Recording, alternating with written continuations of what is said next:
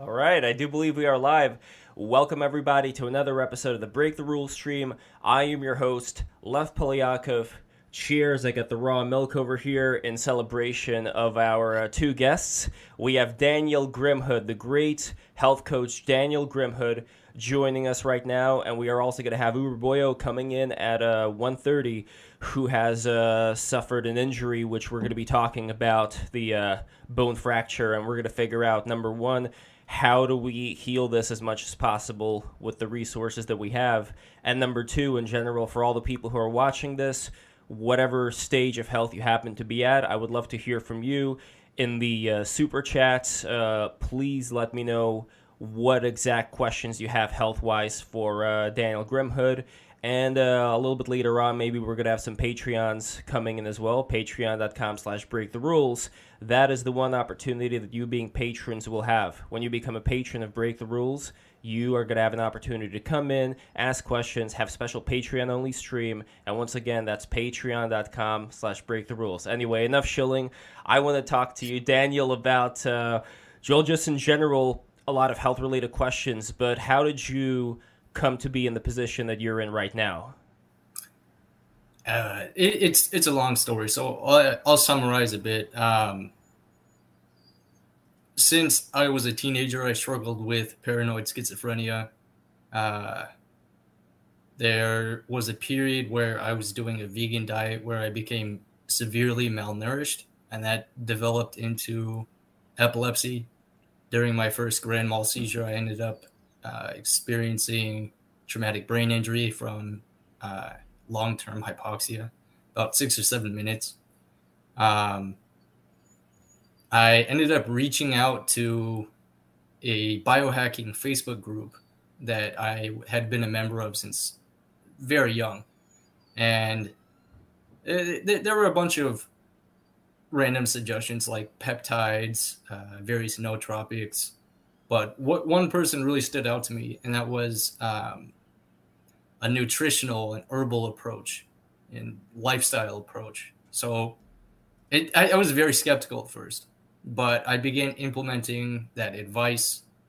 Within about 6 to 8 months, I started noticing significant benefit. And then within about 1 to 2 years, I had completely resolved the paranoid schizophrenia, the epilepsy, and traumatic brain injury. So I no longer experience any of those symptoms whatsoever. And then from there, I ended up getting my health coach certification because I felt like I could help others in similar paths of life.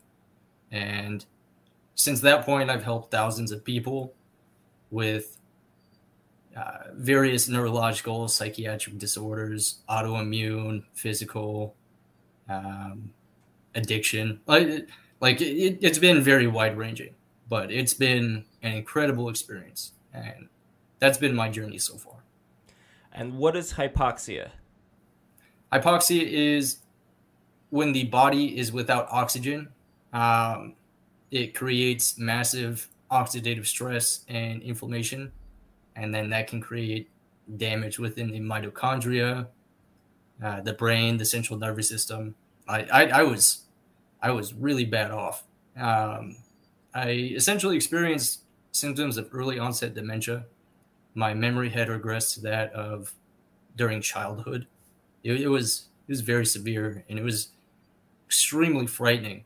Like being in that, it felt like I was a shell of a person. Like I still had some form of consciousness, but I couldn't really communicate or function how I was able to previously. It was there's no words to describe how scary that was. And why did that happen? The way that I had that first grand mal seizure, like my respiratory system like seized up. So I my body was purple from the lack of oxygen, and it was just, I guess, a stroke of luck. My ex-girlfriend at the time called the ambulance, and then they had came to pick me up from the home that I was living in at the time. And I'm just very fortunate to be alive after that. Like there was a very high chance of not having survived that. Can you narrow down why it is that that occurred in the first place? If you can get to the root cause of that and the schizophrenia. The schizophrenia was I have a bunch of like genetic SNPs or anomalies that make me predisposed to schizophrenia. I There's a lot of mental illness that runs in my family, but after a lifetime of malnutrition, trauma, neglect, and then various poor lifestyle decisions, so like drug addiction, severe circadian disruption. Like I would be up all night, asleep during the day, and then that essentially caused those genetics to express. And then I developed those symptoms of schizophrenia. And then the epilepsy was a result of even more pronounced severe malnutrition after the vegan diet. Like I just wasn't providing my brain with the essential cofactors, like the micronutrients, the macronutrients, the fats, the protein, to actually function properly. And then that's just another case of epigenetics. Like I have my gene profile is it's very unfortunate, but I've managed to overcome all that by essentially reverse engineering what had got me to that point. So, in other words, if we're talking about people in general, like let's say you have people, I don't know, let's think of the Hasidic Jewish community, for instance. There's a lot of problem in that community with, cousins marrying cousins, and, there's a lot of inbreeding that rabbis are looking at and trying to figure out, like, how do we make sure that the wrong people don't marry each other so that these problems wouldn't precipitate? Do you think that these are things that can be applied just like on a wide enough basis for communities to be able to start healing a lot of these different factors? Like, how doomed are people to, when already like a lot of genes are messed up through inbreeding, how doomed are they to continue living like that as opposed to being able to take charge and change things like in one generation? So with inbreeding, it's kind of tricky there. There's a difference between genetics and epigenetics. So epigenetics is a result of gene expression caused by your diet, your environment, internal and external inputs. And then genetics is something that is set in stone. So it's about maybe 5% maximum of diseases that are of a genetic origin. The rest of them are environmental and mitochondrial. So I do believe many things can be reversed, but it takes a lot of effort on the individual and then effort on downstream generations. So it could take several generations to completely reverse epigenetics, and then just intelligent mating with other people that are healthy or actually put effort into their diet and lifestyle as well. But when you're saying genetics, not epigenetics in this case, and you're saying that it's set in stone, how set in stone is it in terms of several different generations? Like, at least in terms of the North Koreans and South Koreans, you have the next generations being much taller in South Korea than in North Korea.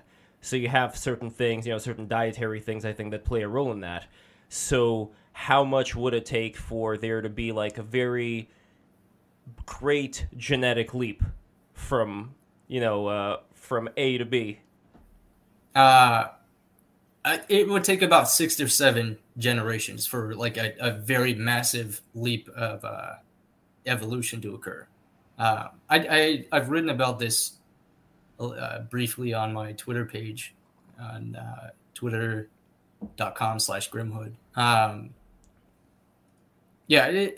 I would say about 6 to 7 generations. And then like for set in stone changes to occur for the genome. And then So when you're saying set in stone, in other words, you're not talking about set in stone for the rest of the generations. You're pretty much just talking about the person. So, for example, with my father had a bent pinky. Notice his pinky's bent, right? My father had Yeah. a bent pinky from an accident on one of his hands, and I have it on both hands, the same bent pinky. So would that be an example of some kind of an external injury being passed on? Would that be genetic, epigenetic? Like, what are we talking about here? That would be epigenetic. Like if it's something that happens to the individual rather than over time throughout generations, that would be epigenetic, and then you pass on that mtDNA, mitochondrial DNA, towards your offspring. So, but it was originally thought that only the mother passes on the mtDNA, but more recent research has found out that it's both the mother and father. So it's a very interesting subject. It can get really complex. Oh, absolutely. So as you can see with the fingers, I guess if you were to take my word for it about the dad, that would be a definite example of it being passed on from the father's side. Yes. Yeah. Exactly. Now, as far as, let's say, things of a more health-related nature, what exactly do you see as being, and there's probably a lot of different ones, but what do you see as being the most significant problem that is facing a lot of, I'm not even going to say Americans, but a lot of people in the first world, people who have access to a lot of stuff, a lot of food? What do you see as being the biggest problem that a lot of them are facing right now? Yeah, go ahead. I mean, there's probably a lot to pick from here. I believe circadian dysregulation and then high calorie malnutrition are like the causes of many of the diseases that we're facing on a global basis in modern times now. So high calorie malnutrition, meaning many people are starting to eat just very nutritionally void foods that end up having a high caloric count. So like the refined processed foods, fast foods, they're very devoid of actual nutrition or micronutrients. And then the circadian disruption is caused by the artificial blue light that is becoming so prevalent with technology today. That's been it's been a worsening issue since about the 70s, and it's both of these issues are, it's a very linear correlation between the increase of disease rates globally and the advancements in both like these refined processed foods and the technology that we're beginning to utilize more and more. Yeah, so that ties back into the epigenetics, where it's a very similar root cause of many of the diseases we're facing today, but it can develop differently for each person. So many diseases have mitochondrial dysfunction that underlie them. So insulin resistance or diabetes, obesity is it's both of the high calorie malnutrition and the circadian disruption, but also the lack of physical activity. So there can be multiple factors, but those are the two main bases that I've connected with a lot of what we're experiencing today. Would there be a good pushback argument when looking at, for example, people who go to the gym and saying, well, look how many Americans are going to the gym today in comparison to how many did, I don't know, like several decades ago. And you're seeing a lot of these Instagram photos of people just being, incredibly pumped up. So that would be somebody's counter argument to say, hey, look at all these people. They're so healthy. They're so muscular. It's like they're way muscular than people used to exist before. I mean, maybe we have just like a time of extremes, or you have people who are extremely obese and people who are extremely muscular, much more so than in the past? Or do you think there's something that kind of picture is not painting? So I believe that the fit people, based on like the research that I've seen, is in the minority of the population today. And then the reason why it just the internet or social media has just given them an outlet to show that off, essentially. So they're going to be more prone to sharing their feats, their physical progress over someone that is becoming more and more obese, which wouldn't really. It depends. Like the body positivity approach thing is starting to gain a little bit of traction, but it's primarily weighed towards like physically fit people that are more prone to sharing their progress online. So I think that's the main basis there. But again, that it could be both factors, what you just mentioned. And there's a comment over here from Thank You, who says, weak times, good men, strong men, bad times, goo, hard time, make weak times strong. You get the idea what he's trying to say over here. So, yeah. And that is kind of a thing that a lot of people who are reactionary bring up a lot of times, talking about how much weaker society got. Again, I don't have a time machine. I can't really say exactly what the good things and bad things were back then. I'm sure there were a mix of both, as in today. Like, I don't want to take a lot of things that we have today for granted either, especially when we now have actually the ability to go out, find information out like you're doing about what we can do to get this back on track. While back in the past, you could say that there are folk remedies out there, in various villages, but I don't know, like, people at the same time died of things that today are easily preventable. Like, I can't really imagine wanting to go back in time. I would rather have the information we have right now and just try to utilize that, while probably most people don't. Most people choose, I don't know if it's right to say they choose to be ignorant, but most people, they just rather do something else.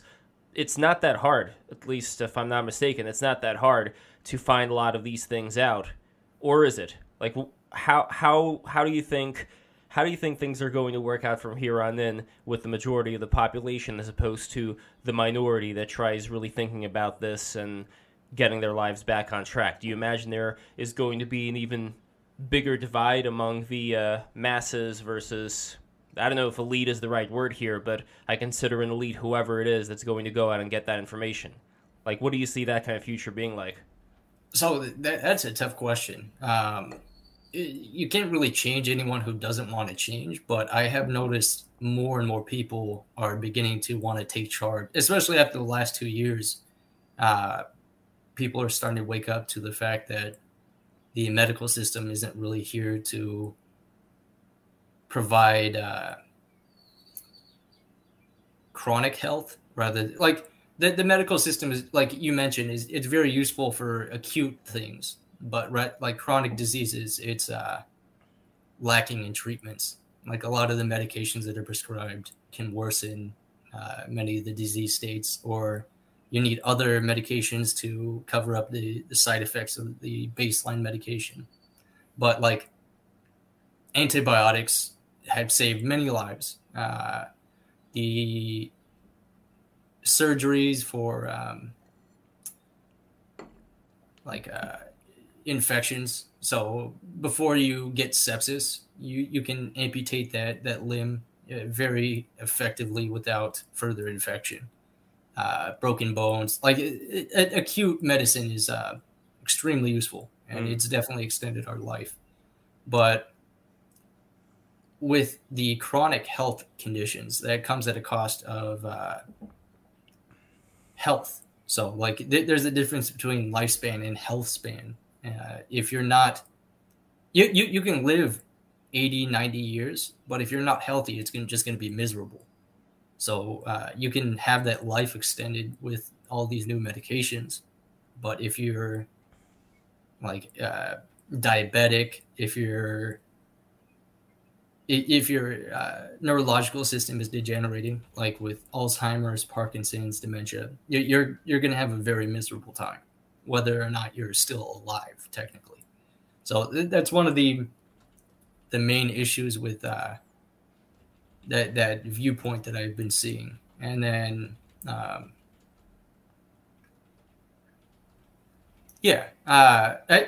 do believe that there's more and more people waking up. Just to go back to what we were talking about initially, that was a little bit of a tangent, but Well, this may be I do yeah. have hope. What'd Hmm. you say?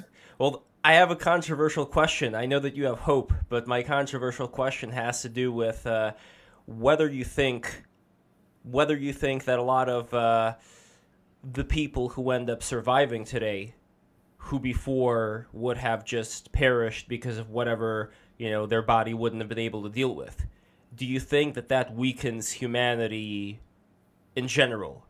And do you think that would perpetually weaken to such an extent that we would be more susceptible to something that would just lights out, as opposed to having the kind of body that would develop through this process of the weak dying off and the strong surviving? And it's a very cruel thing to say. I don't even want Yeah. to look at it that way, but is there something to it just for the sake of trying to figure out how do we prevent something like that from happening? At this point, I don't think that's avoid. Like I absolutely agree with that perspective. But at this point, I don't think it's avoidable because you can't kill people off. You can't let these people die. That's just not how our society or medicine is designed today. So it's gonna come with its own detriments. But yeah, I don't really have a solution for that one.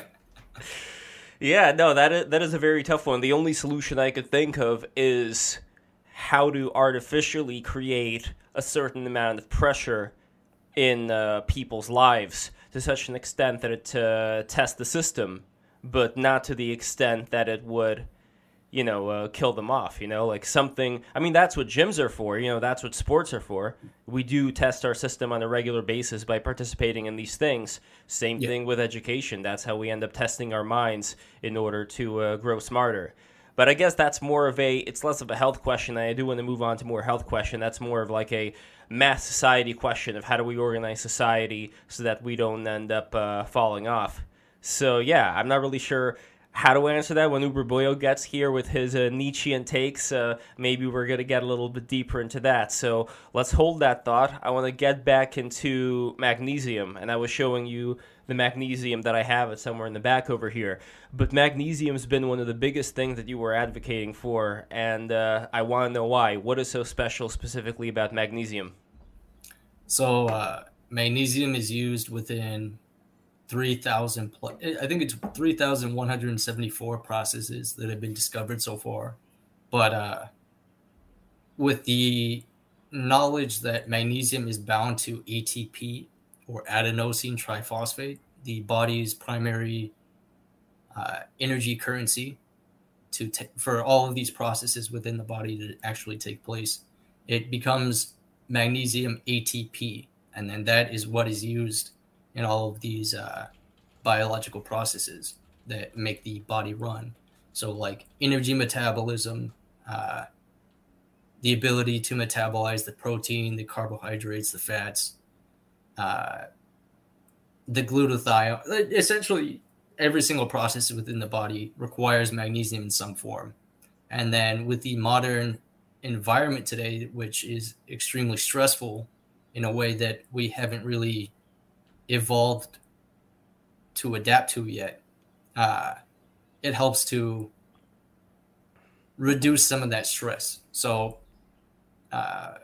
it increases stress resilience in for lack of better terms there. And this is And a then different kind of stress than working on some kind of a very body oriented project where you have to pick things up, throw things around. You're talking more psychological stress, or what kind of stress are we talking about here mainly? that it applies to all stress, so both physical and psychological.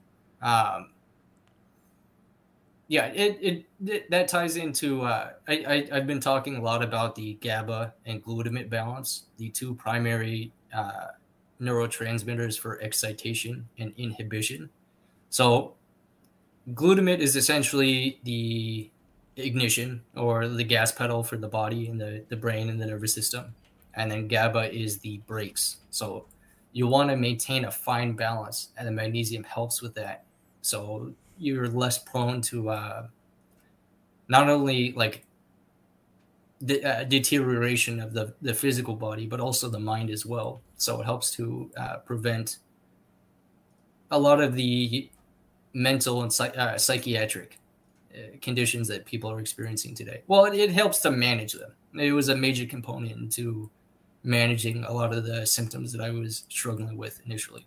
I'm not sure if the illustration that I'm showing on the screen right now has to do with what you're talking about. All that I did is I Google image searched glutamine and GABA, and a lot of these different things are there. And again, this is something that if I read enough books about this, I'm going to be able to understand it way better than whatever I'm looking at right now. But I kind of get the idea. So when it comes to then these other supplements that people are taking right now, other than magnesium, the naysayers would say, well, our body only needs like this amount of these, whether it's vitamin C, whether it's whatever, it only needs a specific amount, and the rest it just pees out of the body, and you're just gilding the lily. There's no use to doing any of this stuff, and it could actually be detrimental. What would you say to that? Maybe it depends on the kind of vitamins, but overall, what would you say to that?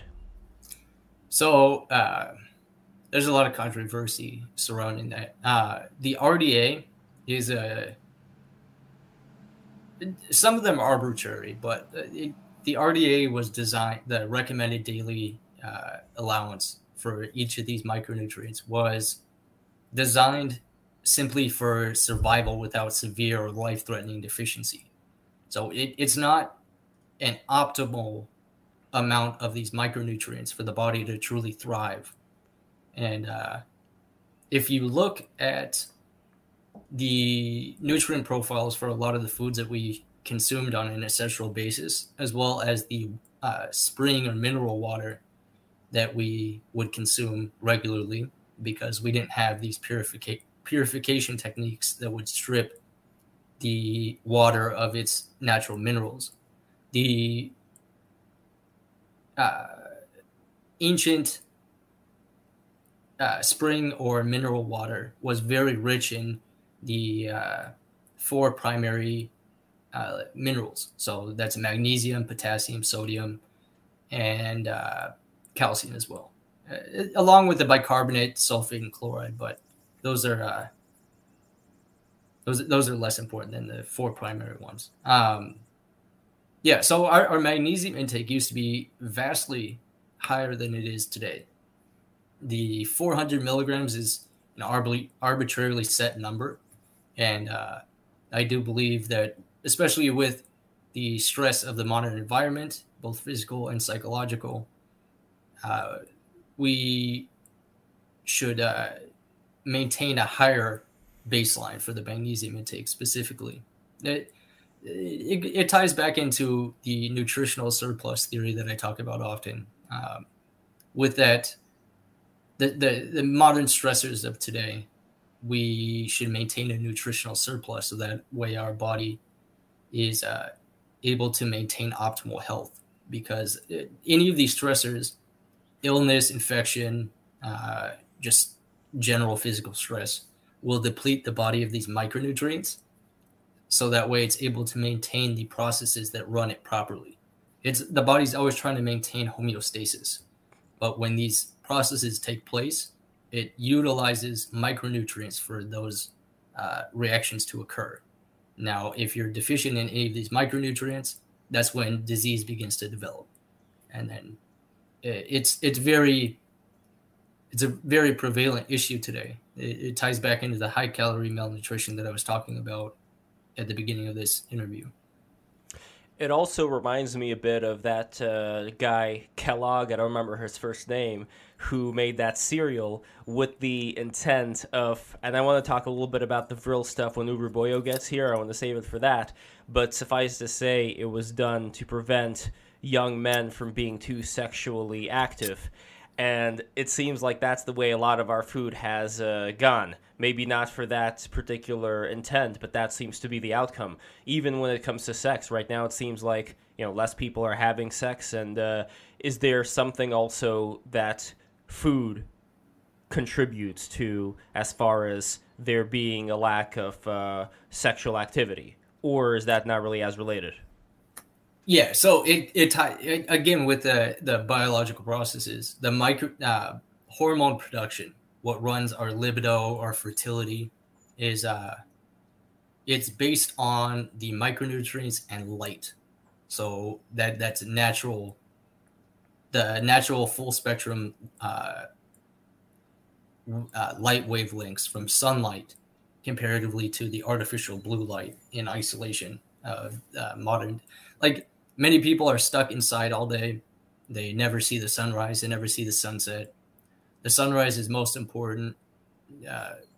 It's rather than just the blue in isolation with artificial light, it has the blue, the green, the red, the infrared, and then beginning with UVA, and then later in the day or midday, it begins to switch over to UVA and UVB.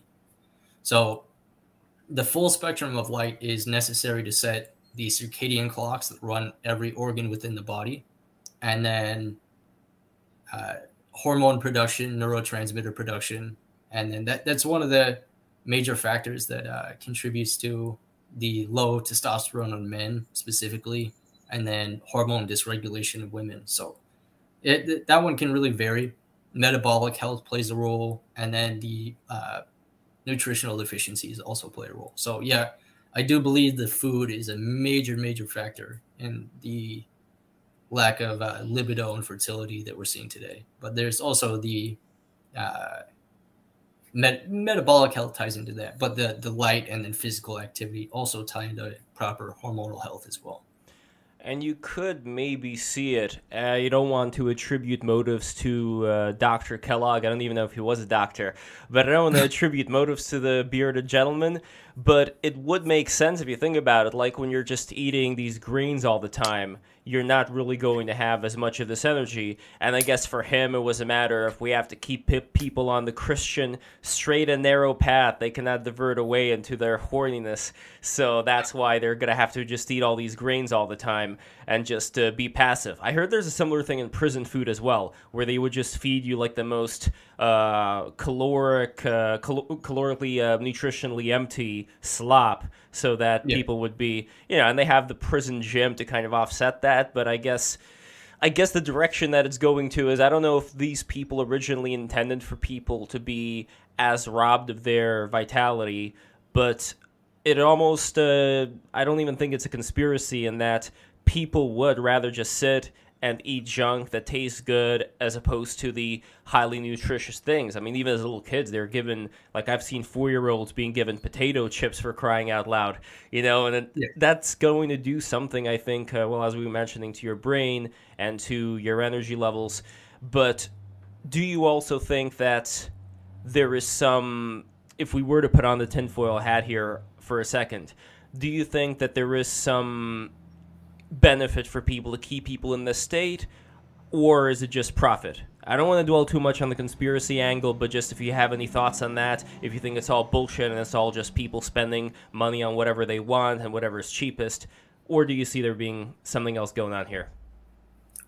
I think it's a combination of both, because a lot of this research on it, the research has dropped off in more modern times, more focused on just medical drugs. But there was a lot of research that tied what I've been talking about in the early 1900s, very, very late 1800s. But we figured out all these biological processes, like hormone production, for example, were tied to nutrition for these processes to run properly. And it used to be very common knowledge, and now it's becoming more and more suppressed. And I do believe there's intention, but a lot of these refined and processed foods are specifically designed to keep people addicted, and then also very complacent because they don't have that proper brain function, the hormone neurotransmitter production. Just to get a little tinfoil there. And it may be, I think, the best kind of balance where people would have all the sexual energy, but they would be able to be very disciplined with it. I see that as being different than just depriving yourself of having that energy in the first place, or just, walking around in this inebriated state. But speaking of that, Uberboy should be coming in soon, and I wanted to talk about this stuff when he gets in here more. But in general, what is your opinion of something like NoFap? The seminal retention, all that stuff. I do believe there's application. Like it's more so. I believe it's more so targeted towards like people that have a addiction to porn or masturbation. So if you're masturbating, like I've seen people report like 7 times a day. More than 3 times a day is going to be a major issue for sure. Like maybe once, twice max. Those would be the people that would benefit from NoFap. But like if you don't have an issue with that, I don't believe it's an issue to ejaculate like really at all. It can be very nutritionally demanding or straining if you're doing it as excessively as I've seen some people online talk about. But like if you're depriving yourself of like a sexual or emotional connection to a woman or a man, if you rule that way, I believe that's not going to be of benefit comparatively. Why do you think there is such a focus on the seminal retention when it comes to these Buddhist monks, for instance, or people who engage in spiritual practices? People describe things, for example, like, well, I've described a lot of times on the stream of Kundalini, this energy that people feel in the back of their spine. I know you've described the Kundalini as being like the intestine. I don't know if that was a joke or not, but as far as Kundalini, the way that I understand it, is that it is this spiritual energy that people can harness, where they feel a liquid in the back of their spine when they breathe in and out, and the liquid goes up through their spine. Again, I'm not talking about like a physical liquid that you can extract and look at, but this is a phenomenon that, at least with like these tantric Hindu yogis, they've talked about this a lot, and now I think a lot of people in the West are also discovering it, but people are still scratching their heads as far as trying to understand, what the hell is this? Why is this happening? I do believe there's basis to that, but like with most of these ancient practices, it's becoming really watered down. So the understanding it will never be fully understood with these watered down concepts. So there's definitely basis to it in terms of energy harnessing or utilization, whatever you want to call it, the ki, prana, so on and so forth. It can be very useful to really harness that energy. And then I don't believe it's necessary, but it can be very useful for that, especially living in the modern environment where so many people are hyper fixated on sexual activity, masturbation, porn.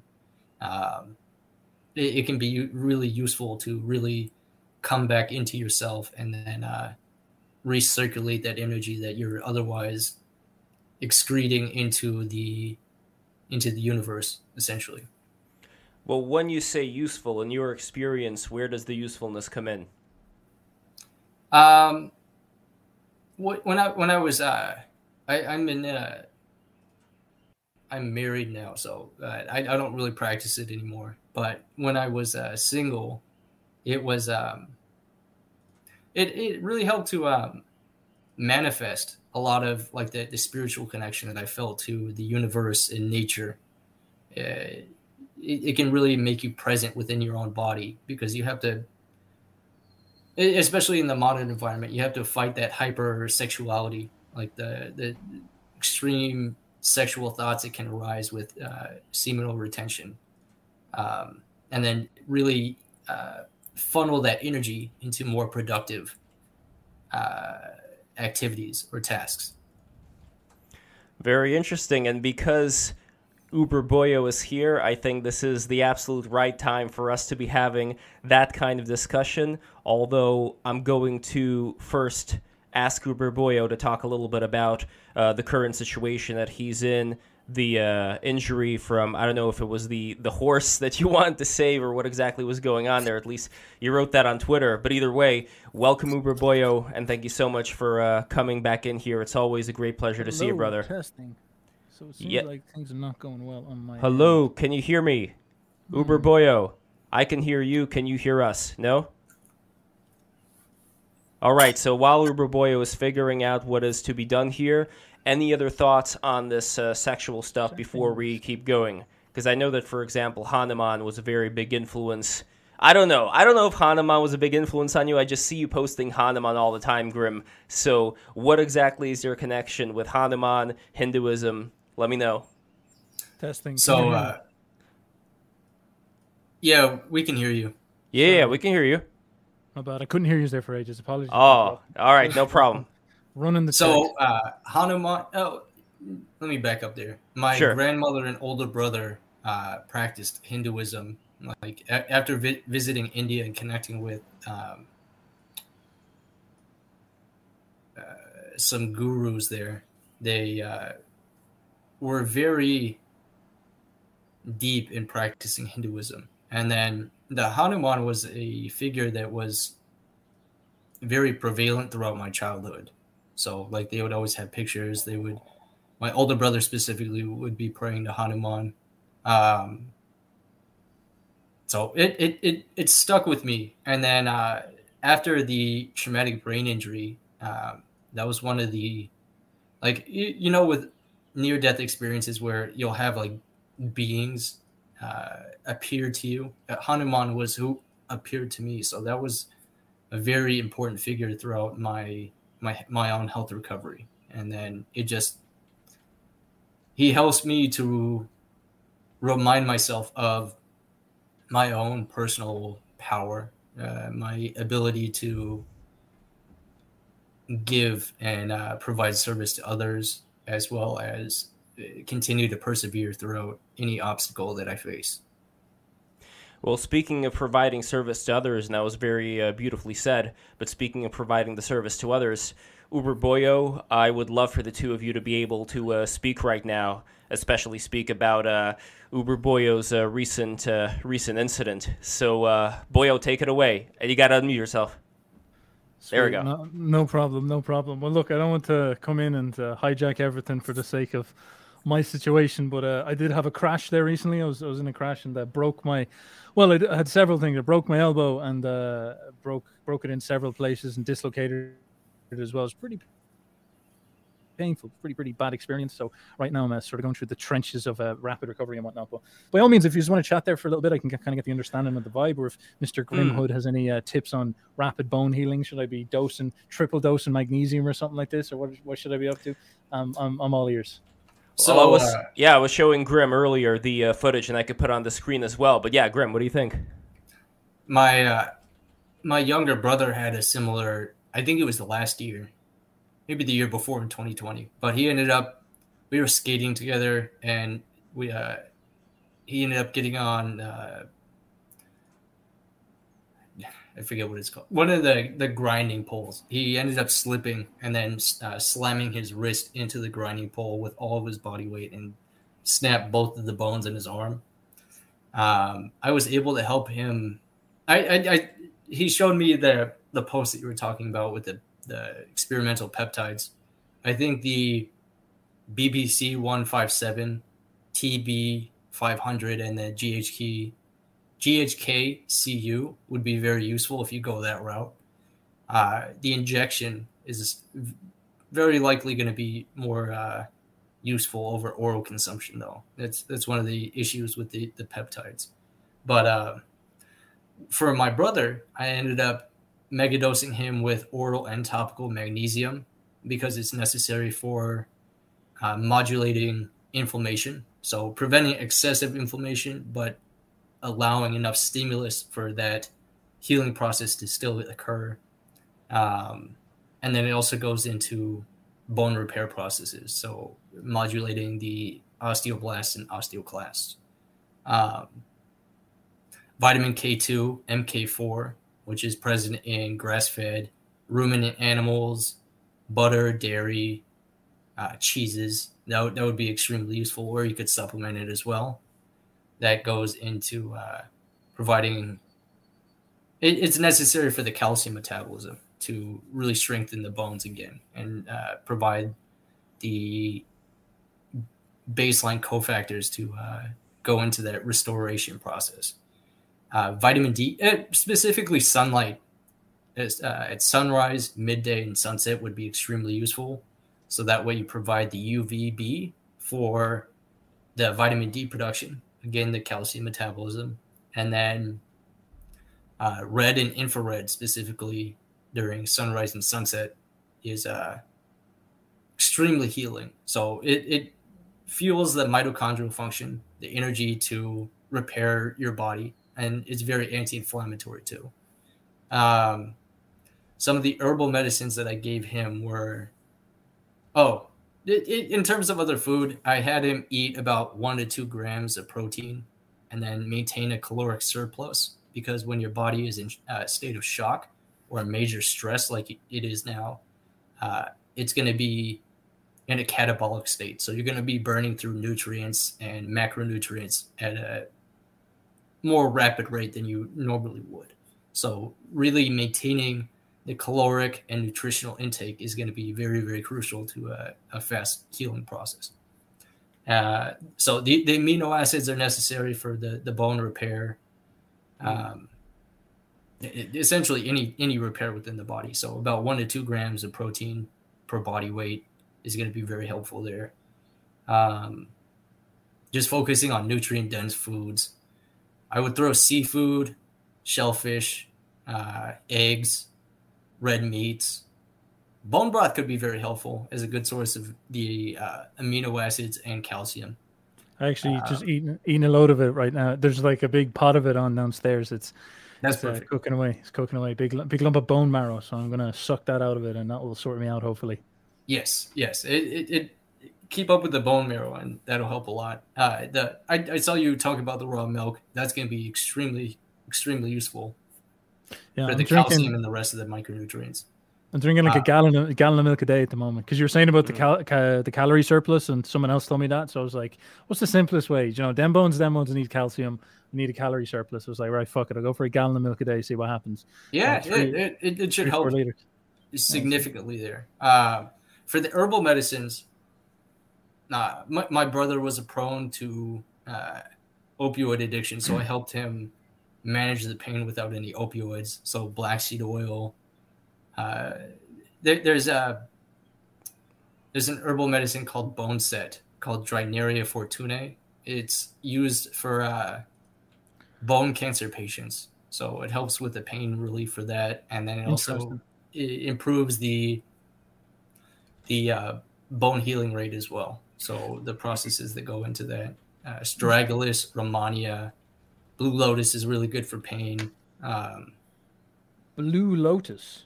Actually, yeah. I'd love to ask you a little bit about the pharmaceuticals, because I had quite the strange experience. Because obviously, I don't really take, not obviously, but I don't really take painkillers that much.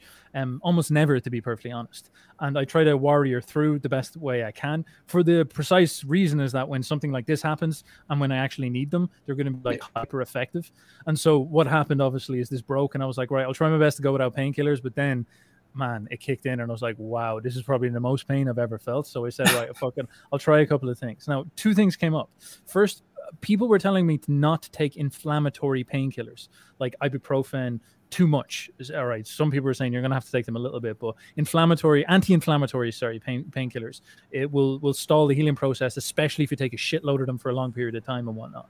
And I think you mentioned something about that earlier, which is something to do with the healing thing, which I think is a really interesting topic. I don't know enough about it, but if you know any more about that, for the sake of the audience perhaps watching, discussing the problem of inflammation being a positive response in the body for healing, and suppressing that by like just drugging yourself into a stupor is actually not an intelligent idea as much as you would think.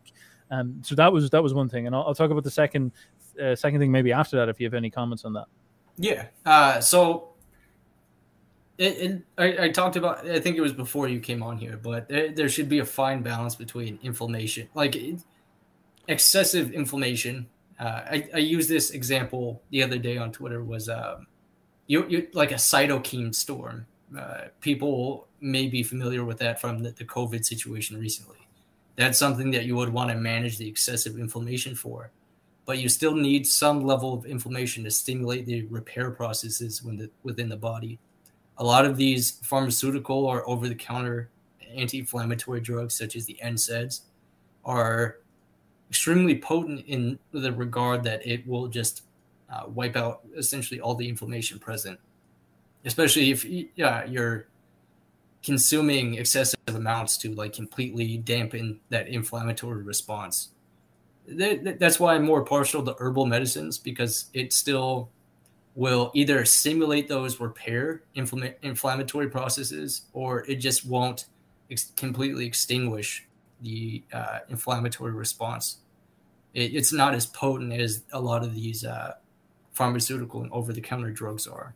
So that was what I was referring to a little bit earlier. The magnesium chloride is very useful for that because it stimulates the neutrophil response, which is necessary for the repair processes within the body. I'm trying to simplify this. I'm not sure what the baseline knowledge is for this the audience here, so I'm trying to simplify it as much as I can. Well, I might be a good representative of it because I'm a bit of a grug when it comes to this stuff, but obviously I've been doing my research the last while. So this is a very, very you read about it and they say, like, if you want your bone to heal, the process is actually quite fascinating, because obviously what has to happen is the bone has to get inflamed, which draws the body's attention to the problem. And then it like, it like paints it in all these chemicals and all this crazy biochemistry. Man, when you read into this, you're like, it's almost spiritual. Like, you're reading into it and you're like, what the fuck? We are amazing. It's beyond belief what goes on inside of there. So the body paints all these signals onto it, and then this attracts I think maybe one of those cytokine storms. I'm not too sure if that's the correct thing, but whatever it is, it attracts a huge amount of inflammatory molecules or whatever it is, biological processes, and that's what's causing it to hurt. And that's specifically why I noticed that when this first happened, it was brutal. My arm was like dangling off, and it was bone was broken in two places, completely dislocated, and it was phenomenally painful. But I had such a high dose of adrenaline. I was basically in shock. I was like shaking, my body started to vibrate and all that type of stuff from just the sheer, it was just too painful for my body to handle. So it just I started to go cold, I started to get hot, I started to go cold, I started to get hot, and I was walking around with that. But weirdly, I don't know quite know how to describe it. It was painful, but it wasn't like the same as the pain that came later. It was something that was manageable. I could grit it out. I could like maybe shout in anguish and kind of calm my breathing and all that type of stuff. But then, they snapped it back into place. That was some experience. I'll tell you something else that, like, to get you to like relax your arm. I'm like, bro, I don't know, can I relax my arm? Just calm down, look away. And I'm like, why? And it's like, and you feel, it's so difficult to describe this, but you feel like it's almost like, that crunchy feeling? You feel that like inside the jelly of the middle of your arm, your muscle. Oh, it's disgusting, man. It's so painful. And they pull that into place. I'm like, oh my God. But immediately the pain started to calm down then, because the body's like, all right, things are back in place at the very fucking least. Your arms are dangling off the side of your thing. And mentally I started to calm down an awful lot. Yeah. But then later, as I was lying down, and the body relaxed, and I came out of the adrenaline shock, what started to come into gear was that that massive inflammatory dull ache that started to come, and that's when it really kicked in. That's when I was like, fuck, I actually need painkillers, because I went without painkillers for pretty much the whole day. I think I took a little bit of anesthetics at some point when they were like just like jogging the arm around or something like that. Yeah. But then later, like I was sitting down and I was like, holy fuck. I slept the first night without painkillers, but getting up in the morning, I was like, holy shit. I couldn't even move out of the bed. And it was that dull, brutal ache. And it's like mental as well. It makes you feel almost like depressed or something like that. It was very, very harsh. And I assume that's the deep inflammatory response or something like that. Yes. Yeah. That's what I like. That pain that is unbearable, it's going to put your body in more stress than you're going to want for repair processes. So, like I said, there should be a very fine balance. As long as you're not like high out of your mind on the painkillers, then I don't really think it's going to be of great detriment. But the stress, the catabolic state that such injury can put your body into can be counterproductive as well. And this is this is something as well that I think I should notice, because then I got surgery as well, and the pain after the surgery was then a whole other. I've become like a connoisseur of pain, because the pain of the bone break is very dull, it's like heavy metal pain, you know. It's like brutal, harsh, dull. It's a broken bone. It's impact. It's trauma, but it's not the same as a surgery, because I had to get some metal put into my arms because it was just so shattered, like the elbow, that they had to reconstruct the joint and everything. It's pretty brutal stuff. So the surgery was like burning, and it felt like knives inside the middle of my joint or something like that. It's a fucking horrific pain, and it's probably more inflammatory. You know, it's probably more sharp and nasty or something like this. And so I actually took painkillers then that they advised me to take, and these were, man, like I was fucking high as fuck off these, because I was trying to be careful not to take too much of them. And I was taking paracetamol, I was taking a little bit of ibuprofen, I was trying to take as little as possible, trying not to go overdose, and just take it when I needed it. But after the surgery, I was just like, I couldn't handle it. So I took something called like Metsostal or some shit like this.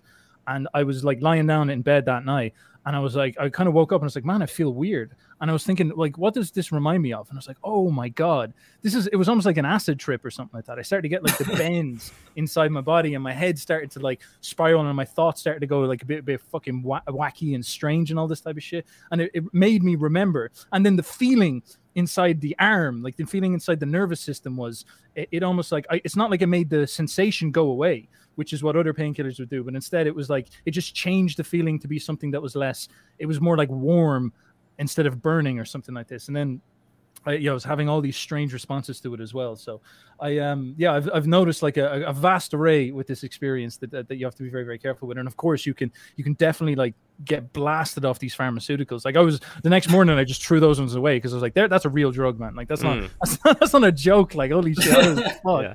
I could have gone to the club at that point. Like, well, I have a question in relation to what could have been done as far as pain relief. Would you think that a super high dose of cannabis edibles would have been able to do the same thing for Uber Boyo's pain without these particular nasty effects that people end up having from the pharmaceuticals?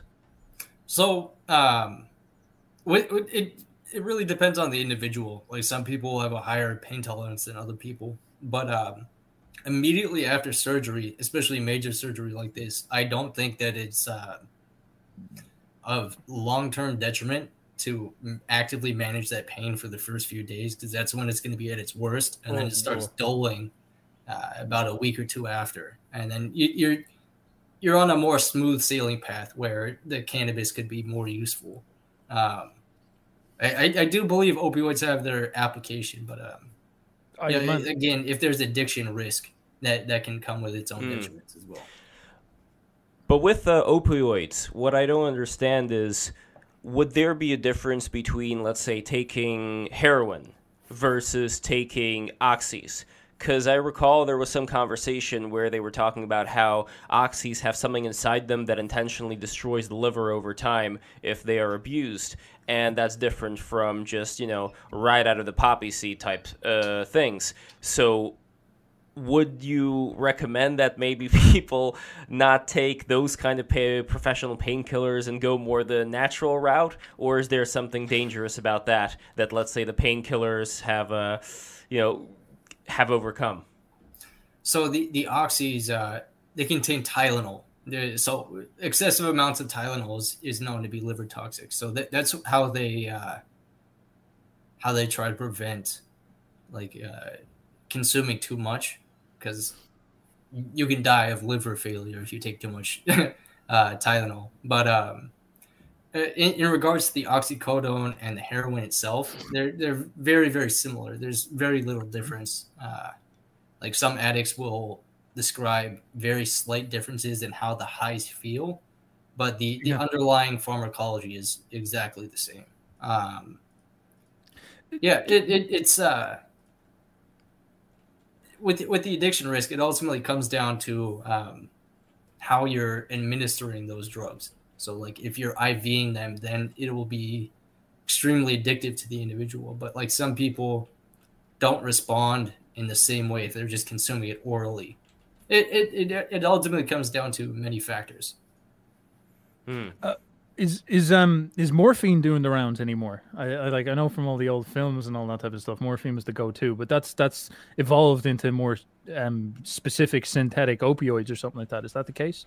Because I'm in Europe and I didn't get any opioid at all. To be perfectly honest, I would have loved one. I was sort of like, man, give me the most powerful fucking shit that just like gets me whacked. Going like, give me the opium pipe. I'm happy. Like, just give me something, because I think I basically had paracetamol in there, and then all these weird like strange super drugs. These drugs were specific for stuff like, I think it might have been arthritis or something like that, because obviously I'm dealing with joint pain. So it was a very specific post-surgery drug that they gave me that was really fucking crazy. But I was wondering why I didn't get offered like morphine or an opiate of some sort. Maybe it's not a thing in Europe. And I don't know, Uber Boyo, if you're seeing the picture on the screen over here with the Power Ranger. It's on the it's in the chat. Me.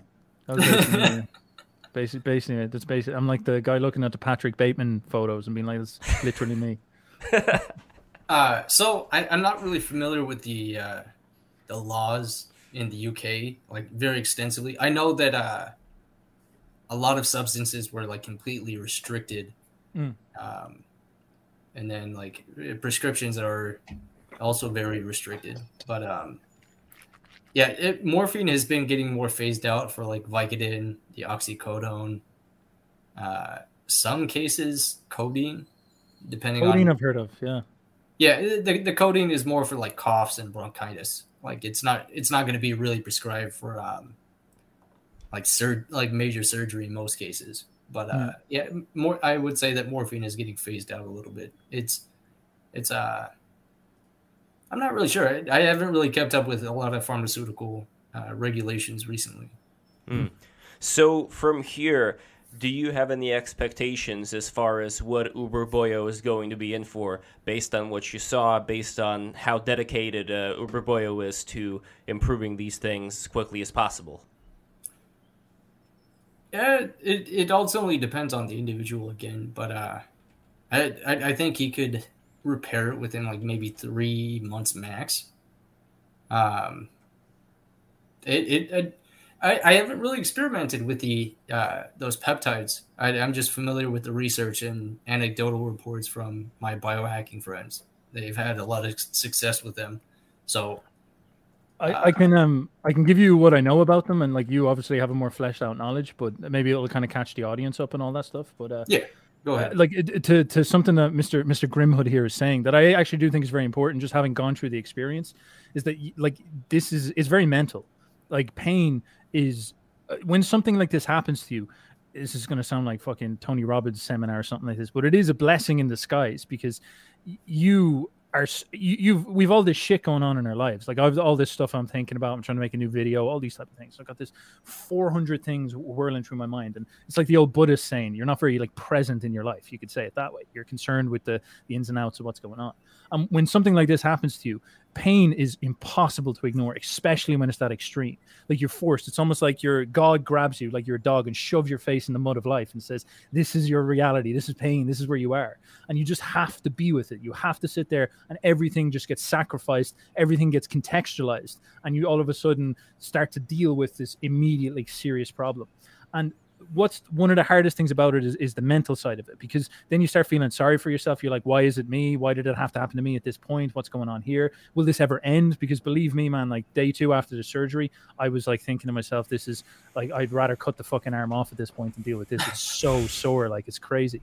And then I took too many of this weird drug, and it started to kind of set me off whack. And I was like, what am I doing? You're stuck in your thoughts. And so the experience is very mental, and it's a very strong mental war. And then even the experience of dealing with the pain itself, you're almost battling your mind, because if you are afraid of what is happening to you, the pain gets worse. Like fear and pain are very, very deeply related. So as I was saying, I was walking around the hospital with my arm fucking dangling off. And because I felt I was in the hospital and they were going to take care of me, I wasn't panicking, But when I was outside the hospital, it was excruciating, and I was like, "What the fuck is going on? What is going on?" Then when they snapped it back into place, it's once mentally I started to believe that things were okay, and I was like, "Are going to be all right." Things started to get an awful lot better, and the pain basically went away. The first day, by the end of the first day, I had basically completely manageable pain. Like I was chirpy. My friends were being like, "What the fuck is wrong with you, dude? You're like in a good mood." because I had overcome the worst of it. And then obviously the next day is when it became more like about the long-term problems, dealing with the pain. And that's when I was actually in worse moods. And that's probably where it hurt more and all this stuff. So mentally, it's really, really, really important to fight with your mind on this and understand that it's maybe even an opportunity to craft that power to be able to deal with this and constantly bully yourself into thinking like, you know, the can-do attitude that is so important, because it really is a real thing. It's really a real thing. Like it broke me several times. I think that's part of it. Like just several times where you cry out in despair. You're like, ow, like, please stop. It's too much. Like, what's going on? You take too many drugs because you're trying to escape it or something like that. Well, but, this leads to something that Grim and I were talking about before you got here, which I think is a pretty important question. But before I ask that question, I want to let everybody know that we are going to be taking Super Chat questions. So if you have any health questions you want to ask to Grim, if you have any Nietzschean questions, also semi-related to health, that you want to ask to Uber Boyo, sneed those Super Chats right now. Also, don't forget to subscribe. Don't forget to add a like. Adding likes is very important for the algorithm. And please share this video with everybody you know. And please support both Uber Boyo and Grimhood. They both have Patreons, which I'm going to be putting in, as well as patreon.com/breaktherules. Support all three of us. Anyway, with that being said, thank you for that. My question is, when it comes to a lot of people today that end up living because if they were to be weak enough, they would have died off from various diseases, from various problems that have occurred in, you know, the generations past. What do you think, and this is for both of you guys, and Grib sort of answered this already, not really that optimistic, but that's why, boy, you should probably go first. What do you think is going to happen as far as our, like, the health of the masses goes, if a lot of people are going to keep living and have subsequent generations who did not succumb to dying off through these things that are now very easily preventable? What do you think is going to happen long term? Can we maintain our vitality, our strength, or are we going to be forced to just always have to take something in order to keep surviving? And at a certain point, is that going to come to a head where it's not going to be enough anymore? Like, that seems to be the grim, pardon the pun, the grim scenario here. Well, my plan is like, did you ever see Fight Club where they kiss them with the chemical burn and to indoctrinate them in the cult? Everybody who wants to follow me, I'm going to break your elbow. That's the way it's going to work, and that'll be like the spiritual experiences. See, are you tough enough? See, you can go forward with it. I think this opens up into two distinct questions, because it is actually very notable going into a hospital and walking around and seeing some of the people who are, like, you know, you can kind of tell they're regulars. And they are dealing with it's like some people are in there, and it's a wonderful institution. Western medicine is phenomenal in its ability to deal with like serious trauma and all this type of stuff.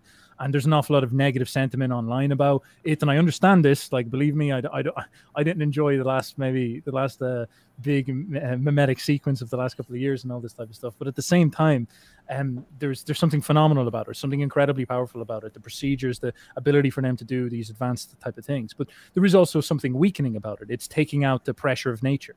Like, if this happened to me in the jungle, I would have had to bite on a stick, pull it back into place myself, and just fucking get the fuck on with it and deal with maybe a wonky arm for the rest of my life. And it's sort of like, you know, at some point you'd probably mentally deal with it. You'd get over it. Like you'd overcome it, and you'd be the strong enough to do it. And actually, out in the wild, many animals who break, like if a horse breaks his leg in the wild, that horse is dead. You know, that is not something that you can have happen to you. So there's an awful lot of difficult questions. And like Nietzsche's obvious statement is that, well, the big train of thought is that this is obviously going to lead to a weakening of the quality of average man, which will lead to the last man, as we say, who will become the sort of mediocre tyrant over the whole world. And this is not a good thing. And all these health benefits are very, very dangerous and very, very problematic, because they allow the weakest among us to survive. And again, I think you can lose nuance with this type of stuff. This is because these tools can also be massively beneficial to, I don't know, the masters or the Ubermensch or something like this. Because think of biohacking, like your ability to go in and I will learn about peptides now because I need to heal my arm. But peptides are not just a defensive tool; they're also an offensive tool. Like if you start using peptides for anti-aging or getting your joints in order while you take maybe a very mild dose of steroids or something like this, or you take something like a peptide in order to. You can take Mellotan, for example. I'm Irish, and you can take Mellotan. I found out, which is a peptide which increases the melanin in your skin. You basically just fucking tan by putting a peptide in. It's insane. You just inject yourself with this mad shit, and then you like become brown. Like, you know, you become more jacked and handsome out of nowhere. And I'm like, what the hell? This is crazy. That is obviously no medical benefit in some sense. Well, I guess you could say it prevents sun cancer, but at the same time, it's like you're like, this is crazy. So you could become jacked, tan. You could basically become like a Bronze Age pervert acolyte overnight by using your peptides and all this type of stuff.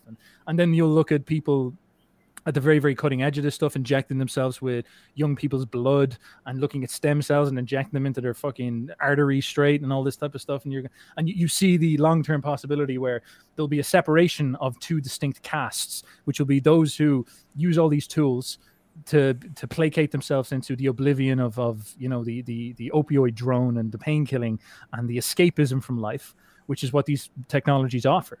And the struggle, the lacking the spirit to deal with pain and the struggle of life, which these technologies will placate and these institutions will placate. And then you have these other people who will become ascendant, who will use these technologies to extend their lifespans. They'll start to like live longer. They'll start to be younger for longer. They'll start to be bigger and stronger. They'll start to genetically modify their children and stuff like this. And this will become, you know, the annoying fucking master race motherfuckers who will be like Klaus Schwab making everyone else eat bugs and all this stuff. But I think to be realistic, that stuff is probably going to happen in some way. Well, there's an interesting dynamic going on here where you separate it into two classes. I'd separate it honestly into three, because when it comes to the Klaus Schwabs of the world, you look at the guy, he doesn't seem like he wants to lift any weights. So if he were to do something, it would not come from his own willpower and achieving something. It would be from having certain medications, you know, like the blood that you mentioned or whatever. And my issue with this, and I'm curious, Grimhood, what you think of this, I think that there is a certain aspect to human willpower when you can not subsist on externalities, but instead basically create energy from within. And I think this is kind of what a lot of these monks do. You know, monks, they fast a lot, yet they still seem to have a lot of this energy that they're able to generate.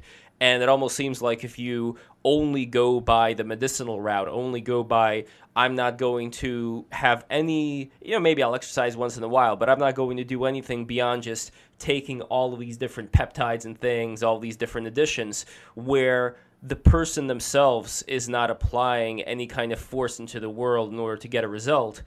They're just having things being given to them.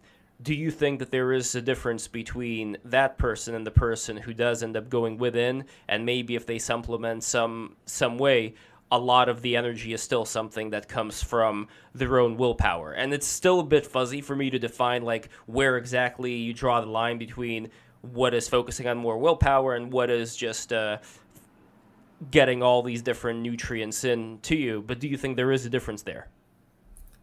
Yeah, so I believe physical health ties into energetic health. So health in general is a very holistic deal.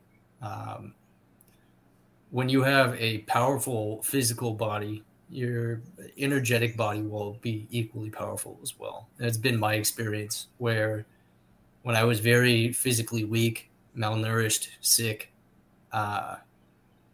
I wasn't really able to control my energetic body.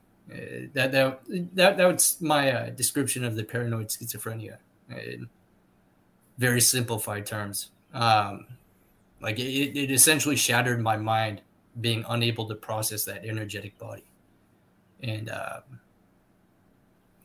I believe there shouldn't be any disconnection. Like a lot of people focus solely on the physical rather than the mental, emotional, or spiritual.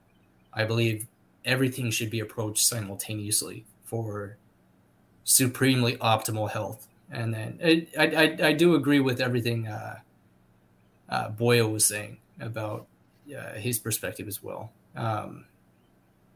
It's a really interesting question you posed. I can't imagine not only Klaus Schwab, but also somebody like Bill Gates or even Elon Musk, who, you know, for all the credit that's due to him, he doesn't really seem to be working out that much either. Like, I don't imagine if they would just take all these various nutrients, that would be that. And then, look, I'm not even talking about working out. I mean, as you can see with that buffed up Nietzsche over here on Uberboyo's website, which is uberboyo.com, by the way. Like, there is something important about working out. But I'm talking even more along the lines of how much does your willpower that goes into working out too, but how much does the willpower itself end up in this, I guess, new agey way I'm going to say it, how much does it end up changing the reality around you? So I know, Uberboy, if you want to, yeah. Well, the two things. I just want to clarify on maybe a misconception you might be falling for here, because this is a common one. Vitality and longevity are inversely related in a way. This is the black pill on everlasting life, if you want to put it this way. So looking like Nietzsche there is probably not going to be the thing that's going to lead you to living the longest life you possibly could. The lot of the stuff that people talk about living as long as you can is more to do with temperance and moderation. So for example, the rats that they have studied that live the longest are usually ones that they feed the least amount of food. This is one of the most consistent and successful ways to extend the lifespan of rats, is give them calorie deficit diets and make them fast an awful lot. And this causes all sorts of things where the rats will get smaller. The rats will obviously like run on less calories. Their metabolism will increase and be more efficient with the calories they're using. And also their bodies will go into these sort of states where they kill out an awful lot of the bad chemicals. And the point of this being is that like the people who live forever, like, you know, Nietzsche being jacked here. Nietzsche was never jacked, of course. Well, maybe he was. We don't really know. But like a dude roided up, or a dude at the peak of his vitality, is maybe a symbol of an ideal for man. Isn't a symbol of what we would aspire that we could become. This is very much like, you know, Greek pagan, European pagan vision of like man at his peak of his strength, the ideal of his youth. Alexander the Great crossed with Arnold Schwarzenegger. Like, this is a peak of lived health, of vitality. And this is in some sense the sort of archetype of the guy who lives strong and dies young, who's like a force of nature, a force of life. And you could speak about that in terms of will. But that's slightly different than the type of energy that survives for a long period of time, because this is the one that doesn't spend all its energy immediately. This is something that actually extends that energy. Maybe its will is more long term. Its procedures are more tempered. It's a bit more boring and dull, but it lasts. It's like an endurance racer versus a sprinter. And the likes of Elon Musk, like, he's obviously not the paradigm in health, but if those dudes got in any way serious into maybe fasting a little bit, they could probably show up being like a little bit skinny and all this stuff. But as long as they're stacking wealth and they're, you know, skinny and demure, and they're fasting and they're keeping their bodies in temperate and temperate states, and they're like doing all these things to extend longevity. This is the thing, is that the quote unquote masters who end up taking over something like this will probably be a load of dudes who are a little bit more frail, or not as they won't be jacked bodybuilders, let's put it this way. And they will be people who are playing the game in this type of way. They'll be more like a priestly caste, if you want to think about it this way. There's something very similar to what you saw with the Buddhists and all this type of stuff. And they will be living in this way. And then I think what you're sort of suggesting is the likes of Bill Gates and Klaus Schwab just look the opposite of both of those. They're just like fat, ugly, and not cool. And they're none of those things. And that is absolutely a good complaint as well. Are these guys going to be able to manipulate the science to extend their lives, even though they are just decadents all over? Like, that's a good question, I think. And this turtle that I posted over here, it's 120 something years old. So this guy's been around for quite a while now, and that is kind of like this example. Like, the turtle is not overly buff; it's very slow and, you know, very careful. But look, it ends up living this entire life. I'm sure it's a pretty fun turtle. I don't know, tortoise. But anyway, what I'm trying to get at here, though, is if we're looking at like the ancient texts, and if we take anything to heart there as far as who may have been the progenitors of mankind, then we do have these various Nephilim, angels, you know, these tall beings with the bird wings. And these were beings that not only in the Bible, but in various other sources are touted as having lived for, you know, thousands of years or hundreds of years. And they seem to be pretty strong. They're not like the turtle, you know, they seem to have the best of both worlds here. And it's almost like this is something that people are trying to at least those who find out about it, they're trying to get to that level where they can have both, where they can live a long life, have a spiritual life, and at the same time not look like Gandhi, and not that Gandhi looked bad. I'm sure he looked all right, but you get what I mean. I think that is something that a lot of people, not a lot, but that is something that the people who are in the know about this stuff are very curious about, where exactly our limitations are. And I brought up, as soon as Uberboyo got here, I brought up the question of Hinduism. And Grim, you were mentioning that your parents are practicing. Can you just tell me a little bit about that? Because I want to see if we can connect that to what is going on here as far as what people are yearning for in terms of health. So it was my grandmother and older brother that were practicing Hinduism. My grandmother passed away a few years ago, but my older brother still practices Hinduism.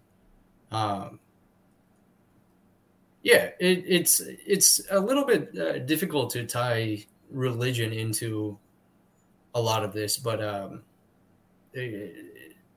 as an example, Ayurvedic medicine ties in the both lifespan and health span in terms of the dietary lifestyle practices, the herbal medicines, so on and so forth. Like that, the butterfly pea, Clitoria ternatia, for example, is one of the Ayurvedic rasayanas that promotes longevity and youthful cognitive function throughout the lifespan. So there's a lot of factors that tie in regards to a lot of these ancient medicinal modalities in terms of both lifespan and health span. And that's been one of my focuses since I began my own health journey, and then sharing what I do online is combining both of those concepts, the health span and lifespan. Because I think it was before Boyle got here, but I was describing how modern medicine, like all the medications that were prescribed, like the statins, the blood pressure medication, all these things can extend our life, but then it can decrease our health span. It can decrease the health itself by producing all these side effects, nutritional depletion, all these issues. And then with those side effects comes more medications to manage those side effects. And it just, this snowball effect that can drastically deteriorate the health while extending lifespan. So there should be a combination of both of those concepts. And that's I'm finding more and more people are coming to that realization that there's something really wrong with just simply extending lifespan without improving health simultaneously. It's just, you don't want to be miserable living 80, 90, 100 years and just like a shell of a person. It's not a fun experience. But what also I think is not a fun experience is when you get to be a certain age and you acquire a certain amount of wisdom and then it's lights out. It almost seems like we have this, at least today, this certain amount of years that people live. And sure, like there's a lot of old people who are dumb, but at the same time, there are certain people who have lived for a long enough time to the extent that they know certain things that they could pass on to others that is of great value, and then they just expire. So that's not so right either. So the reason I'm saying this is that we have to find a way to combine that spiritual vitality that we were talking about before with living long enough, kind of like these mythological, whether they were real or not, like these Nephilim beings, these gods that were talked about. Because again, I think that if these things have existed, and who knows, then there is something very special about trying to get back into that direction if that's possible. So the reason I bring up Hinduism, for example, is not even so much with the traditional practices that people do as far as praying to the various gods and Ayurvedic medicine, which is very interesting and very special and important, but more along the lines of a lot of these various tantric paths that people take, where they end up doing breathing techniques, where they end up doing certain practices to transmute their sexual energy, like we said before, chi, ki, vril, so on and so forth. And I don't know, like Uber Boyo, this seems to be a subject that I personally like grabbing onto a lot, but that is because I'm very curious about it. I'm very curious as far as what exact state can humanity be in when they start discovering a lot of the secrets there. Like I know Carl Jung talked about these things as well. He wrote a book on Kundalini. But where do you personally see the possibilities being here as far as what can people do with this primal sexual energy when they transmute it? To heal their broken elbow? Well, I'll see what I can try. I'll go no fap as hard as I can. I'll send all my urges deep into my elbow, see what happens. I think there's a lot of things to talk about this, because something that Grim was talking about that I found quite interesting, and maybe is something we could spin, is that I've become, like, maybe through this experience, a bit of a Western chauvinist, because I sit down there and I break my elbow. And if this happened in the jungle, you know, if this happened in an ancient tribe, I would be brought to the shaman. You know, I'd be brought to the healer, the magic man, the man of knowledge, the old man of knowledge. Just like you were saying, the person who would die and then have to pass their knowledge on someone. Yeah.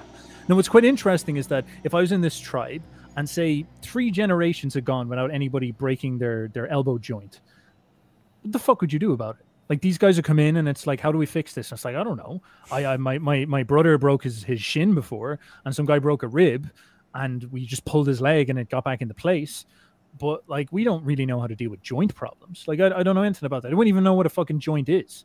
Like, they just wouldn't understand. You know what I mean? So they wouldn't have the repository of knowledge baked into them. They wouldn't have, and this is literally what the word science means. It means an established, it's like a library. If you actually visualize what people are talking about when they say science, the Europeans back in the day were imagining like this giant library, scientia knowledge, where they store information that is verified. And this is the whole idea of the scientific method. You're not allowed to add a book to the library unless it proves that it's verified. And so in this situation, what the West has done is standardized procedures and standardized knowledge. And so when you go in there and you have these set of symptoms, it's by far not perfect. You know, like if you go in and you're talking maybe about something very mental, like you're depressed or something like this, they'll list off these symptoms and they'll fill you full of some stupid pharmaceutical drug that is completely missing the point of the problem. But in this case, they take a fucking x-ray, which is just pure magic. They see through your skin and they see the bone, and then they look at it and they analyze the x-ray, and then they have all the names. They have the ulna, the radius, they have the name of the complex fracture of the elbow joint and all this type of stuff. And they've associated this with standardized procedures. It goes into the memory of the culture, the collective unconscious of the culture, and out pops the procedure. And they say to him, it's like, listen, all right, you've broke the ulna. We could probably send you home if this is the case, but in this case, you've also dislocated the ligament, so we're going to have to put you through surgery.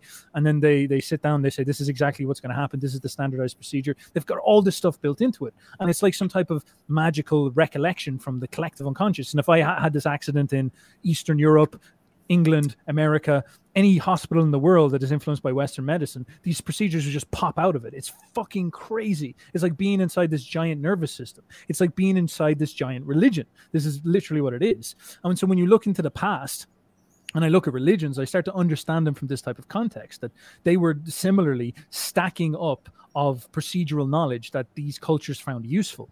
And maybe, you know, the problem that we have right now in the West is that it's like a focus thing. We've focused so much on these type of procedures that we've become incredibly efficient at dealing with trauma, broken bones, like really serious stuff in terms of health. But maybe the Hindus sat down with the principles of yoga, and they understood from first principles the process of calming the mind down, of establishing equilibrium within the brain, managing the emotions, managing all these type of things. And this is where you get, for example, the paths of yoga, or whatever the Hinduism is supposed to articulate for people. It's generally directed towards these type of spiritual goals and whatnot. And so I find that a very interesting frame to look at this stuff. Like, what's the purpose of these giant bodies of knowledge is maybe the way I'd say it.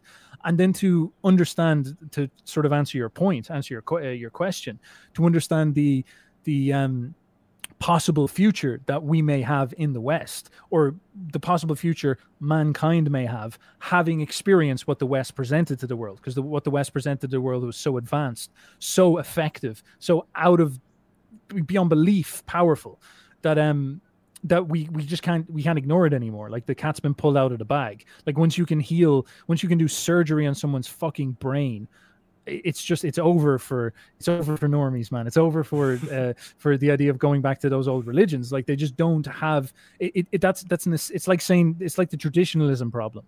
Like yes, there's profound benefits to traditional life. It's wholesome, it's grounded, it's healthier and cleaner, but it's ultimately an escape from modernity, because there's not everything about this stuff is bad. Not everything about that we've progressed towards is negative. It gives us incredible power. Believe me, man, I'm as much of a trad motherfucker as the next guy. When I broke my elbow, I didn't go running to the fucking village, man. I went to the hospital for a reason.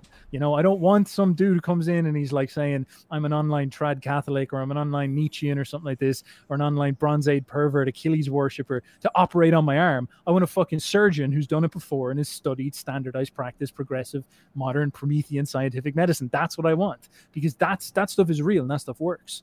And so the sort of step beyond this would be a question of, in a Jungian word, like maybe an integration question. Our great weaknesses, I think I saw in the hospital, where we've got like super precise trauma and technology on lock. We know so much about drugs, pharmaceuticals, chemistry. We know so much about surgery, the body, this type of stuff. The diet stuff is just a joke. Like I was given a croissant as my breakfast after surgery. And the like, Jello's another famous one of the hospitals. You're shaking your head. You're like, what are you doing, lads? I get my friend to sneak in a gallon of milk or a liter of milk. Like it's just ridiculous. It's just like, what are you doing? Another side of it, of course, is maybe the more mental stuff. And I look at the Western practice of alchemy. This is what Jung suggested that you look at to understand perhaps where this might be intending to go, because what alchemy turned into was the profound journey of chemistry, which is very much the foundation towards so many profound things like neurochemistry and the way the body works, drugs, all these type of things. Pharma comes from alchemy as well. And the point of alchemy, of course, was that idea of getting the eternal life through the Philosopher's Stone. And so there is this strange push instinctively within the West to overcome whatever paradigm we're on, to reach something that integrates all of this stuff and pulls it all into an order that achieves a real goal. Because the goal is not just saving people's broken arms. The project that started Western science was not simply helping people deal with sickness. It was not to give people painkillers. None of that stuff was the goal. That's maybe cope that utilitarians say now. But if you look at these guys who started this stuff off and really set the foundations for what's going on now, the alchemists, the likes of Descartes, all these motherfuckers, like these guys are striving for the big ideas. These guys are striving for immortality, eternal life, eternal youth, regenerative power, these type of things. This is what they were seeking towards. They were reaching to achieve God's capacity in the real world. And this is why I would suggest something like the biohacking and all that stuff maybe actually is the progression forward from this. I think if you psychoanalyze modern culture, you start to see these patterns show up in a variety of different ways. The Kurzweil and all them talking about transhumans going to create this artificial intelligence, this philosopher's stone that's going to be God. They're going to build God. You know, this is a sort of alchemical will inside of Western man to machina, as you described it. Oh God knows what she wants. She's the trick underneath it, you know. And this is the kind of point, is that there's something very deeply unconscious in us that's aiming for these big goals. And once you look at what they are at their end point, they're nothing. They're quote unquote spiritual. They're what we would call these things, but they're not spiritual in that we default back to 4,000 years ago, ancient European paganism, early proto-Christianity or Hinduism or whatever it is. It's more like once we've digested what modern science is and embraced it and gone beyond that, gone to the next level, integrated that into a higher paradigm that makes sense. So what happens when we develop the technological capacity to create a machine that thinks? Like that's giving birth to life. That's a spiritual achievement. That's fucking crazy. What happens when we get the power to end death? What happens when we get the power to end age, reverse aging, all these type of things? That's turning us into gods, you know. And I think that's the true will that's inside of people. And if you start looking in that direction, things become very, very interesting. But what is, and I'm curious about what Grimhood thinks of this as well, but what is exactly turning us into gods? Are we turning ourselves into gods? Are we becoming the gods? Or are we just applying these externalities around us that make it appear as if we are godlike, even though a lot of this is not really coming from within. And that again goes back to that question of how much is the supplementation of external things. For example, I think psychedelics is a good example of this, where even though I am for psychedelics in terms of, helping people heal certain trauma, things of that nature, I also am very careful when talking about psychedelics, where I don't want people to get the wrong idea and think that psychedelics is going to lead to some enlightenment. My approach to a lot of these things is I think that either there's no meaning to life or everything matters in life. And if everything matters in life, then every single decision you make, even if there's boredom, even if there's a lot of these external things that try to get in your way, if you overcome those and then end up getting to that state, I think that is much more worth it than taking a pill or smoking something or ingesting something that gives you those same realizations. Because if nothing means anything, then I take it back. But if everything means something, then it is all about how you do it, as opposed to what you end up, what the result ends up being. I don't know. Am I wrong about this, Grimhood? What do you think? Because we haven't really talked about psychedelics before. So from my perspective, it really ties back into everything that we've talked about. So take psychedelics, for example. I don't believe that the internal visions that people see are just merely hallucinations. I believe that it's peeling back the layers that modern society has constructed that really hold back the inner power within each individual. There's a common occurrence between many religions and spiritual concepts that is we are made in God's image. So returning to that inner power is regardless of whether it's internal or external tools. I think it ultimately brings us back to that same goal. Is ultimately what makes us gods. There's more modern tools like all these peptides, the supplements, so on and so forth. And then there's more ancestral ways of doing this. So like the spiritual practices, the pranayama or breath work, the tantra exercise can make us closer. I've heard some people describe like intense exercise making them closer to God. The herbal medicines in general, including the psychedelics, the more natural psychedelics. It's ultimately the same endpoint goal of returning to that inner power, or I'm not sure how to word it. The baseline under, we'll go with internal power there. I think that would be the most simple way to explain that.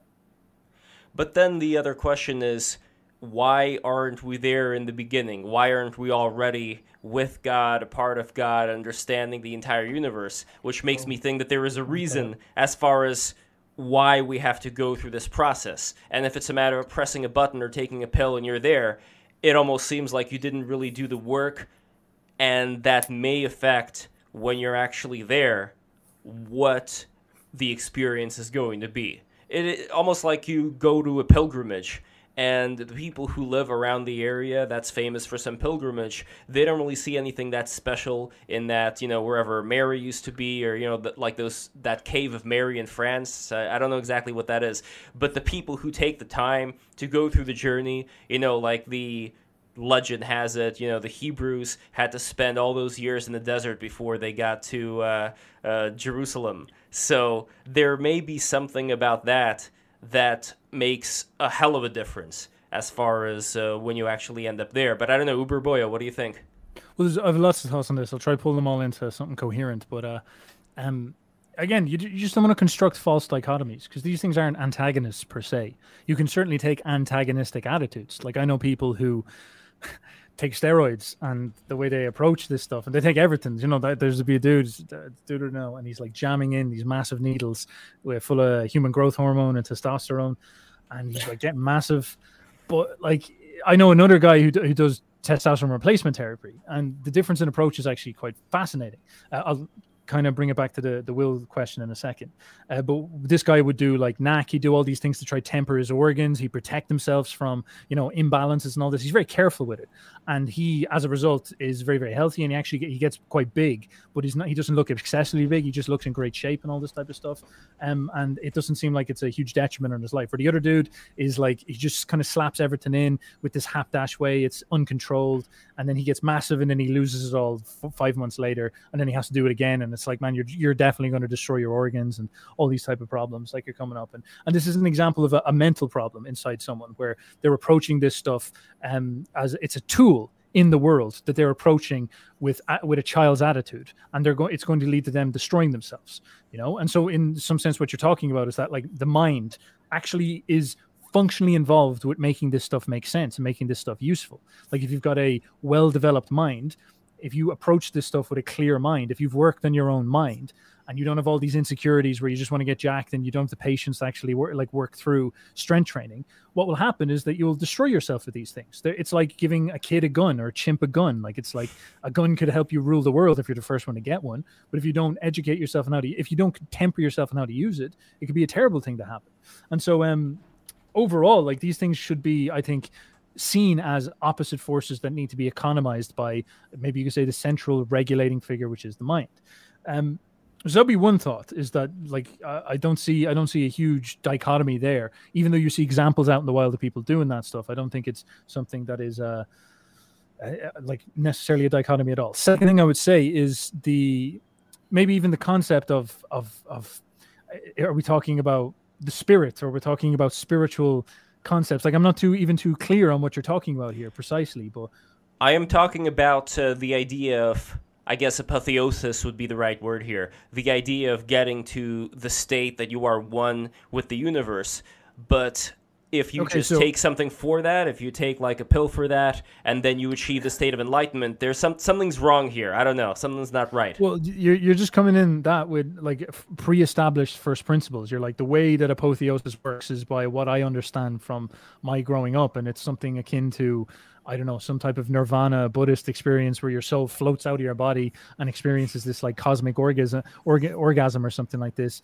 And it's like, we don't know the way the fucking world works, man. We don't know the ins and outs. Maybe you do need to take DMT in order to see the fucking God. You don't know. Like maybe that's what happens in your brain. Like you've been put into this thing. It's like the DMT is part of the universe, so it's part of the apotheosis, whatever it is. Yeah. I'm not saying that means that we should all go get fucking blasted on that shit, but it doesn't necessarily mean that it's something we should be antagonistic towards. In fact, like there's even ways you can look at the way you're modeling the universe. Who says that if we're going to come at it and say that we escape this reality and go into a more true reality where that's where God lives, and then we have some type of connection with it? What if this is the true reality in the very Nietzschean sense? What if this is the true reality, and the way for you to experience the energy and the strength and the spiritual power of what it means to be shining with life is for you to accumulate as much energy within your body? This is like the willpower question, and for that reason you should economize as many of these tools as you possibly can in a temperate and wise way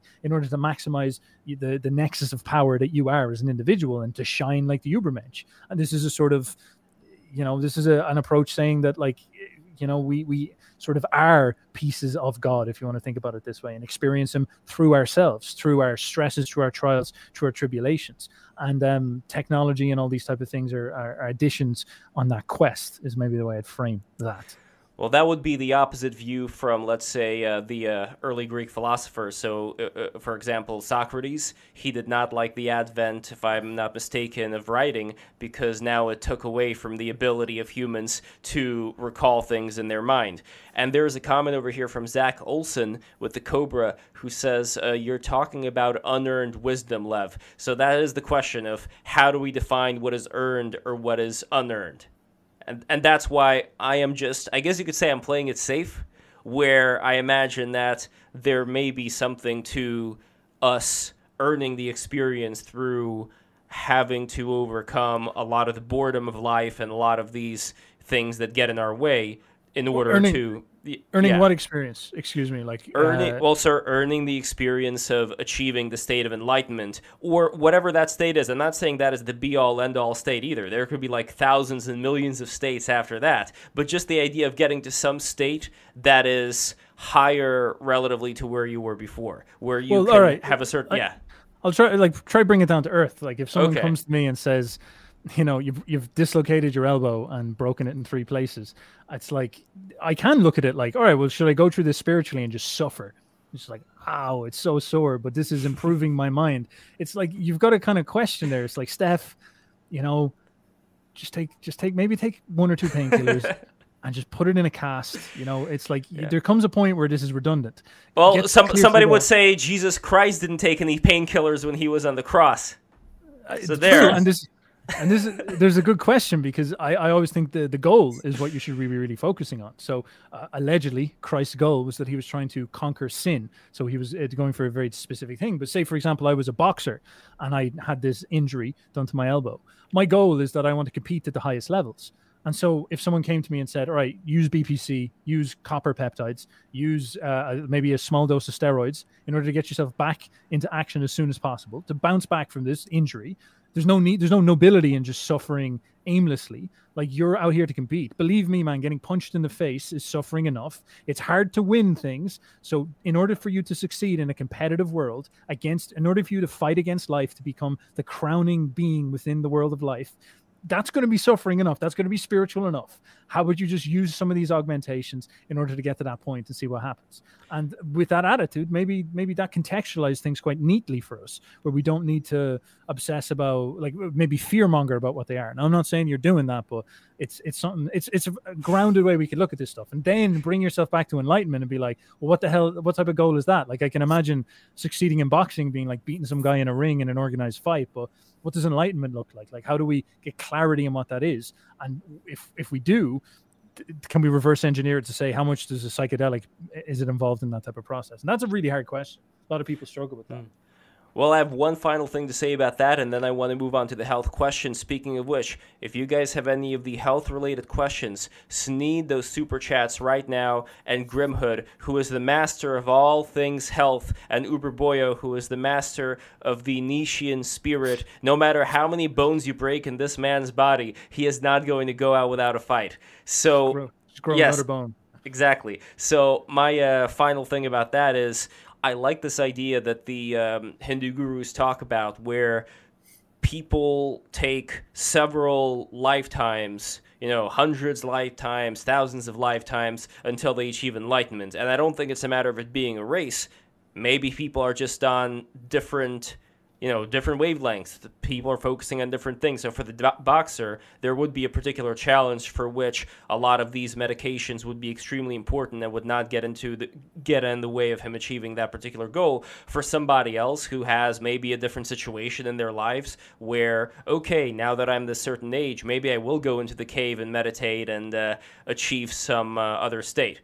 And it doesn't mean that experience is, better or worse than the experience of the boxer, but they just have different goals depending on what they've achieved in their lifetimes before that. So I don't know. That could be another way of looking at this whole stuff.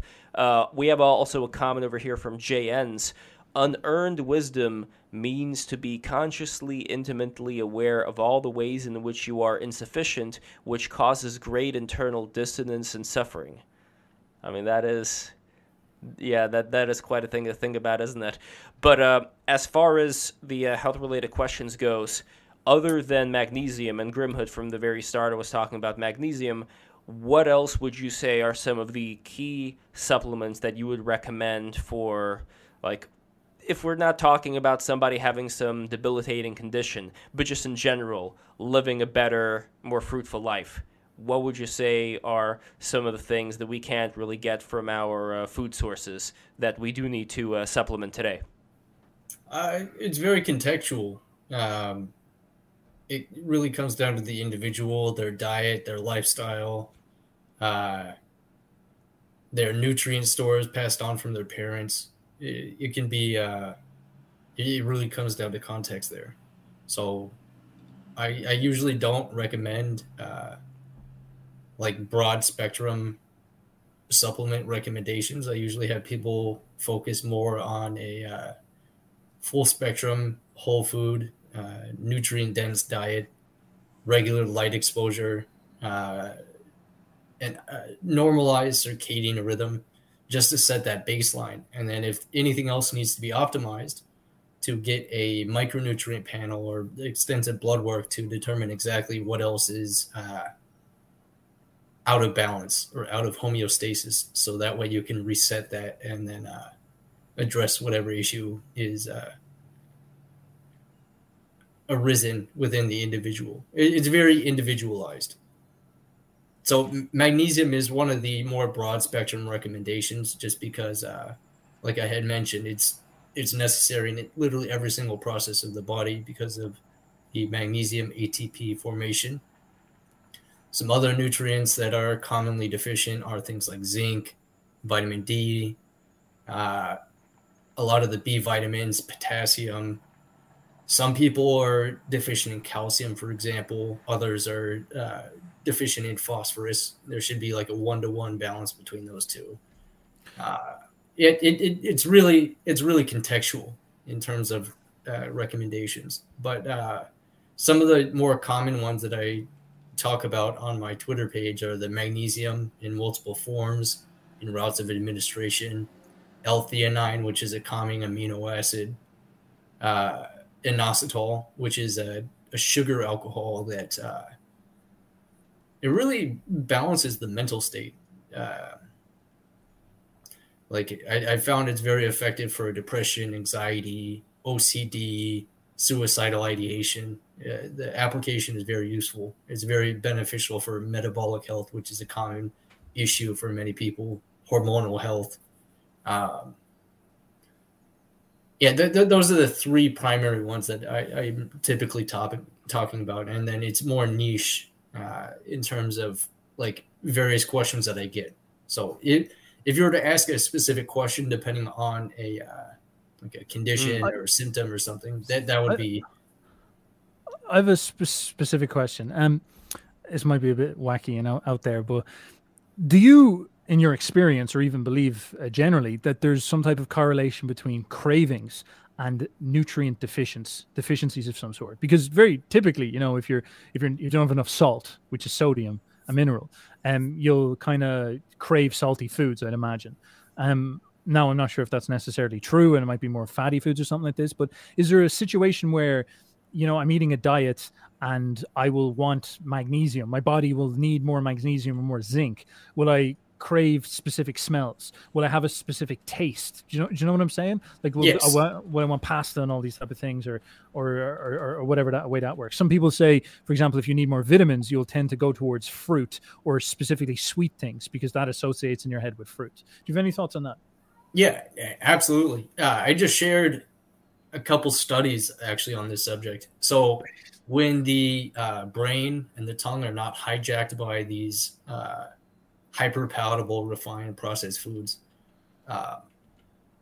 we intuitively seek what we're deficient in, or it's specifically the microbiome that gets hijacked, and then the microbiome along the gut-brain axis will communicate with the brain to seek whatever foods that you're essentially addicted to.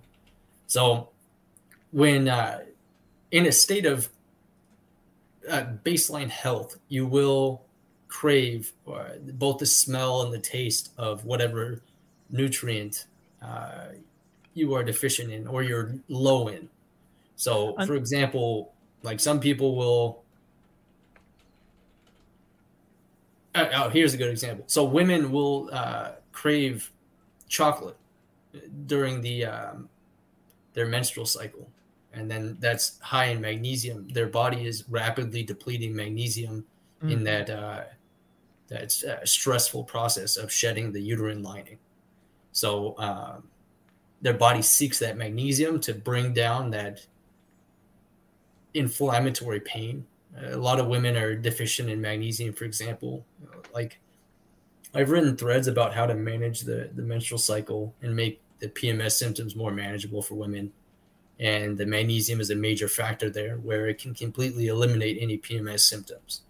There can be some other factors like zinc, copper, iron, but the magnesium is always very major in that issue. So yeah, there's definitely a scientific and just intuitive basis behind that. And so, like, is there, like, I'd love to get to that point of intuitive combination of all this stuff where I'll wake up and I might feel like the urge for Italian pasta, and I'm kind of aware it's like, all right, well, what's in that? That's like tomatoes and basil, so it's probably like vitamin C I need to get loads into. And then because I've had that experience before where I've been craving something. You know when you're craving something that's on your mind all day and you're walking around, and like sweets are a very good example. Like I'd be craving maybe some type of sweet food, and this could be gut biome, so I'm not too sure where we kind of mark it off. But I'd go and I'd eat a load of fruit. I'd eat like 3 apples or something like that. So it's not necessarily water. Oh, that's what I was trying to say. I'd maybe be dehydrated and want something sweet. I eat a load of fruit and it kind of goes away. And I'm kind of wondering, I wonder, is that a situation where I was needing a vitamin of sorts? And there's been other times where I've been craving sweet things and I've just drank a load of water and the craving goes away. And it was obviously that I was dehydrated and that might have been fucking up a body process. And so these type of things, and like this would be a very, very interesting thing if you could develop that capacity to know. You make the associations, but I imagine it's incredibly complex and not straightforward at all. The way that I developed that intuition was I experienced marasmus level malnutrition. So I was deficient in everything across the board. I was like 86 pounds at 6 feet, Whoa. Very, very malnourished. 86, my man. Holy Lord. Wait, how tall are you? I'm 6 foot. So I was down very bad. Wow. So I individually supplemented each micronutrient in various dosages, and then that, like I was journaling a lot throughout this entire process. So I would take note of what symptoms would resolve or what other symptoms would crop up, and then that's how I've created my mental framework with all of these complex interactions between the micronutrients, the biological processes, and so on and so forth. And then I would confirm that in studies and various deficiency symptoms. So it is possible to develop, but it's not really worth going through all that for the average person. That's why I share a lot of the what I've learned throughout my own experience, and then back it up with research when people are like questionable. That's hardcore, man. And how long ago was that? That was 2017 is when I experienced the traumatic brain injury. So 2018 is when I began like repairing my body. So it wasn't too long ago. Yeah, man, that's crazy. Fair play. And what do you weigh now at the moment? About 140, 150. 140. Not too bad. It's not bad.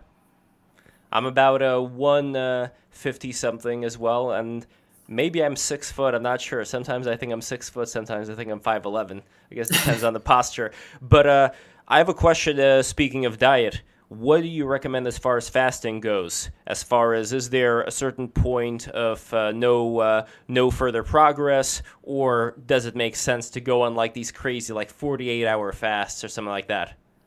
So again, everything related to health and nutrition is going to be contextual. If you're extremely underweight or malnourished, you're going to want to focus on regular meal intake, sufficient macro and micronutrients. So if you're malnourished or underweight, you're going to be putting your body into a catabolic stress state. So it's going to be of detriment to your overall health. Now, if you have weight to lose, or if it's just like like Ramadan, for example, people will have the breakfast meal, and then around sunset they'll have another smaller meal. So that's a way of implementing the fasting. But it really depends on the state of health. I believe there's spiritual application to regular fasting, but again, if you're in a state of malnutrition or just underweight, it can be of detriment to your health. Like if you have weight to lose, it can be an extremely useful tool, but for, again, extended periods can induce a more stressful catabolic state where it can be counterproductive. My friend Michael Scotto was describing when he started fasting, there was a period where he experienced this discomfort, this wanting to eat, but then afterwards that went away, and he was in this state where his mind was very active. And from what I understand, that was the ketosis state that he was in. So curious, like, any thoughts on ketosis, the keto diets, all that stuff? So it was a major tool in resolving the schizophrenia, the epilepsy, and the traumatic brain injury. So it puts the body into a very regenerative state. It induces a state of neurogenesis to repair the brain and the central nervous system. The body in general, like there's some spiritual texts regarding illness, disease, where fasting was prescribed.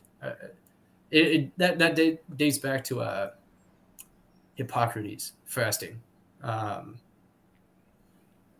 then the fasting, whether it's via fasting or the ketogenic diet, will induce a similar state of ketosis.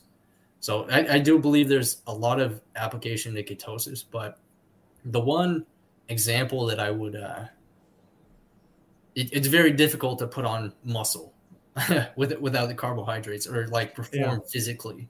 So it's more of like a regenerative tool rather than like a lifestyle thing. Like a lot of people continue the ketogenic diet for years and years on end. I don't think that's beneficial.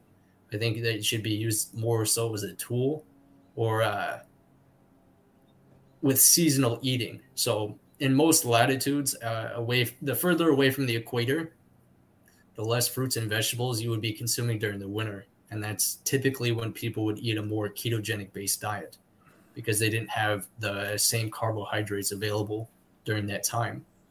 But with the advent of the modern grocery stores, that's kind of it no longer exists for the average person. So people are eating carbohydrates year round, and then they mistake that for all carbohydrates being harmful to health. And I don't think that's correct at all. It's just you're eating them out of season. So what is the right season to eat the carbs then? That would be the summertime or the spring or the fall? You want to eat them yoked to the UV light cycle, so the photosynthesis cycle. So if you're living near the equator, it's going to be pretty much year round where UV light will be present.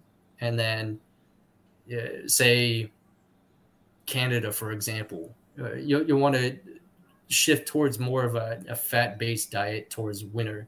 And then spring, summer, you begin eating more carbohydrates.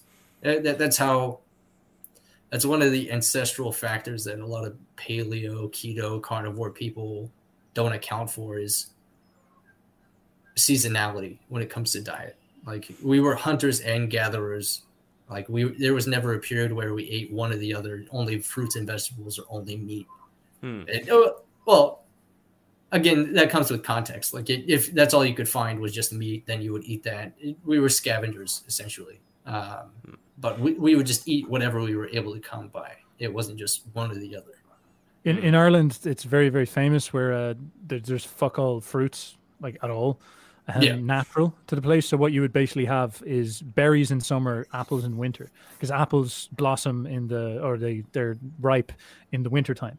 And so during the winter, you go down to your granny and all these big cooking apples and all this type of stuff. Tends to be an awful lot more bitter food. Whereas during the summer, then you get the berries, the blackberries, the hedgeberries, strawberries, blueberries, all of these, and they're absolutely class. Like you can just run around the fields and just pick them out of there. And of course, you're competing with the animals as well. But it's very seasonal. Like if you eat properly, you do it that way, and it's phenomenal. Like it's really, really nice way to eat. how much do you think it makes sense? And again, I know you're probably going to say, well, it depends on the person. But in general, how much would you say it makes sense to, now that the summer's coming up, there's the farmer's market, it has all the berries in it and all the fruits. How much is it all right, would you say, to just like berry it up, just like eat a lot of berries because they taste really yummy? Or at a certain point, like, is that like too much sugar and that's going to also wreck your system? You know, like, does it make sense to keep track of all this stuff, or just like, you know, if you feel like it, just have some berries? And so that comes down to the metabolic health. So like if you're insulin or leptin resistant, it can pay to limit the carbohydrate intake. But if you're physically active, metabolically healthy, I've just been like pouring down the berries recently with the berry season coming around here where I'm at. Yeah, as long as you're eating them like yoked to the natural light cycle, I don't really see it as much of an issue, especially if you're physically active and putting those carbohydrates to use rather than just.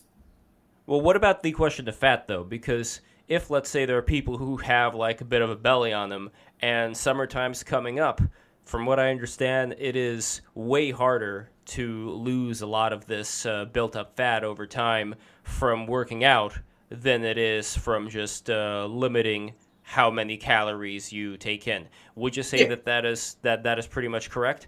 Yeah. A lot of I'm working on an article for my Patreon recently, but a lot of the carbohydrates and the refined fats, it typically comes down to excessive caloric intake, and then there's more minuscule. It comes back down to the high calorie malnutrition. So you don't have the micronutrients to be able to process those macronutrients properly. And then the high caloric intake, it just accumulates as fat.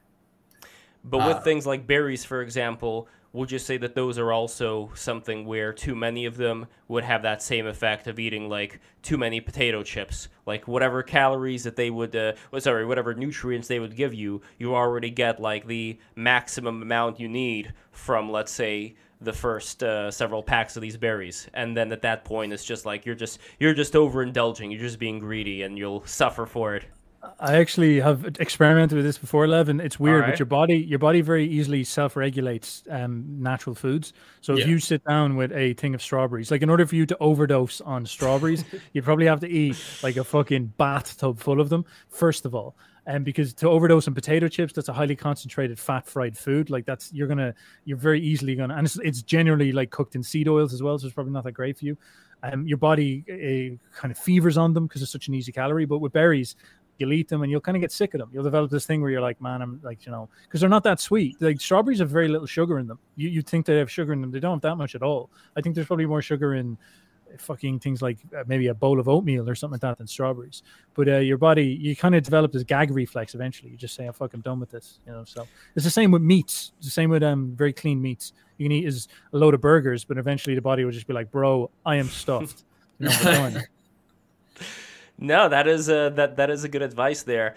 I guess I'm thinking as far as the people who would want to shed for the summertime, would the best approach be then to very strictly regulate in the beginning, and then once you're already at the kind of weight, fat percentage you want to be in, then you bring in the working out, and then you can, not really be as careful as far as the indulging in the berries and the fruits. And as far as bread, that may be a slightly different thing, because from what I understand, certain breads, especially white bread, there's a good chance to develop some kind of a funky fungal thing going on in the gutty works. Yeah. So I don't know if you want to talk a bit about the bread situation as well as kind of answering that proposal that I just had, where first, before the summertime, you would spend time just like cutting out a lot of these extra calories until you're satisfied with your overall look. Then you just keep working out, and then you can just whatever, so long as it's natural. So that would be the first question. The second one would be about the bread.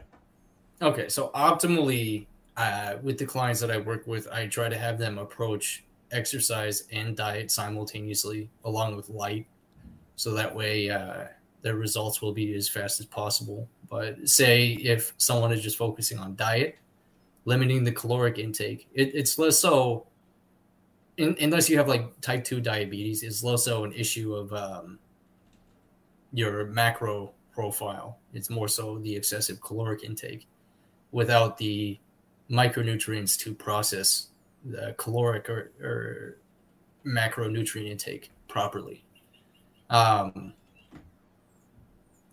So with the bread, it ultimately depends on how it's processed, the specific grains used. I don't really see it as it's more as of a treat or a dessert in my eyes. It's like even with the sourdough, there's very little nutritional profile that it contributes to the overall diet. And then, like you had mentioned, it does a lot of the more simple carbohydrates can feed the yeast bacteria within the gut microbiome, such as Candida albicans. And that's with daily intake, very little sunlight exposure. Like there's multiple factors that go into that as well. Interesting. But yes. Could you speak again for a second? I think you're breaking up on me a little bit. Is my internet connection all right? It seems to be all right for me. I don't know, Grim. Okay. I think your C and Uber Boy are pretty well as well. Yeah, but I'm gonna have to bounce, is what I'm saying. Ooh. So I'm gonna hop out. But I would love to ask Grim, just before I go, a couple of questions about the brain injury, because I've dived into neuroscience a little bit. And could you tell me a little bit about what went down and how did it end up you losing so much weight? Because I know that can lead to things like all sorts of problems, but it kind of depends on where it hits. So like, what happened? Like, where did you strike the brain? What part of the brain got damaged? Do you have any symptoms now still of like is there tau going on in your brain? Like, what have you got like symptoms of like chronic problems with it still? What's the situation? So before 2017, I was doing a raw vegan diet for about 3 years, and then I was addicted to several stimulant, opioid, cannabis, essentially any drug that I could get my hands on, very severely. And that I wouldn't really say that I had an eating disorder, but I definitely struggled with eating sufficient calories. Like I was focusing on, I was avoiding like the soy meat byproducts or whatever the hell that is, the seed oils and whatnot. But I just wasn't consuming enough to support my brain, my nervous system. It was a very strange situation, but that eventually, I was already very malnourished throughout my entire life, so it just snowballed after that fact. And then I hadn't realized that I was beginning to have micro seizures. So like I would freeze up briefly, and then I would have no memory of it. Like I would just stop what I was doing with a blank face, and then that was an absent seizure. But I didn't realize what was going on, and neither did my ex-girlfriend at the time. She just thought I was being weird or something. Or it was a tough situation. But that developed into my first grand mal seizure in December of 2017. And then I was without oxygen, so hypoxic traumatic brain injury for about 6 or 7 minutes. My body was entirely purple.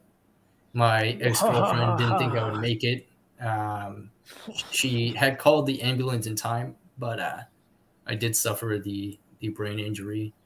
And so it was a starvation of oxygen. My friend actually died this way. He had epilepsy, and he died in his sleep. He had a grand mal seizure and just didn't wake up. And so it was basically like, have they done a kind of CAT scan on the brain? Or is it an assumption, or is there like evidence with it? Did you notice any strong symptoms afterwards and all this type of stuff? Yeah. So I described this a little bit. I stopped going to a neurologist after they told me that there was nothing they could do for me except provide medication to like just manage the seizures. The medications that they prescribed me were they didn't stop the seizures entirely. They would just decrease the severity, but I was still seizing multiple times a day. What was that like? Like, do you remember it? Was it scary? Was it painful, or is it just weird? Like, is it just like trippy or? It was all of the above. So like I was describing earlier that after the brain injury, I felt like a shell of a person where like I still had some semblance of consciousness, but my memory had been reverted to that of a child essentially. So like I was barely able to function. My ex-girlfriend was taking care of me. Wow. I wasn't really able to communicate all that well either. Like it was just very baseline communication. What about your thoughts though? Like, were you able to think thoughts that were above that of a 5-year-old?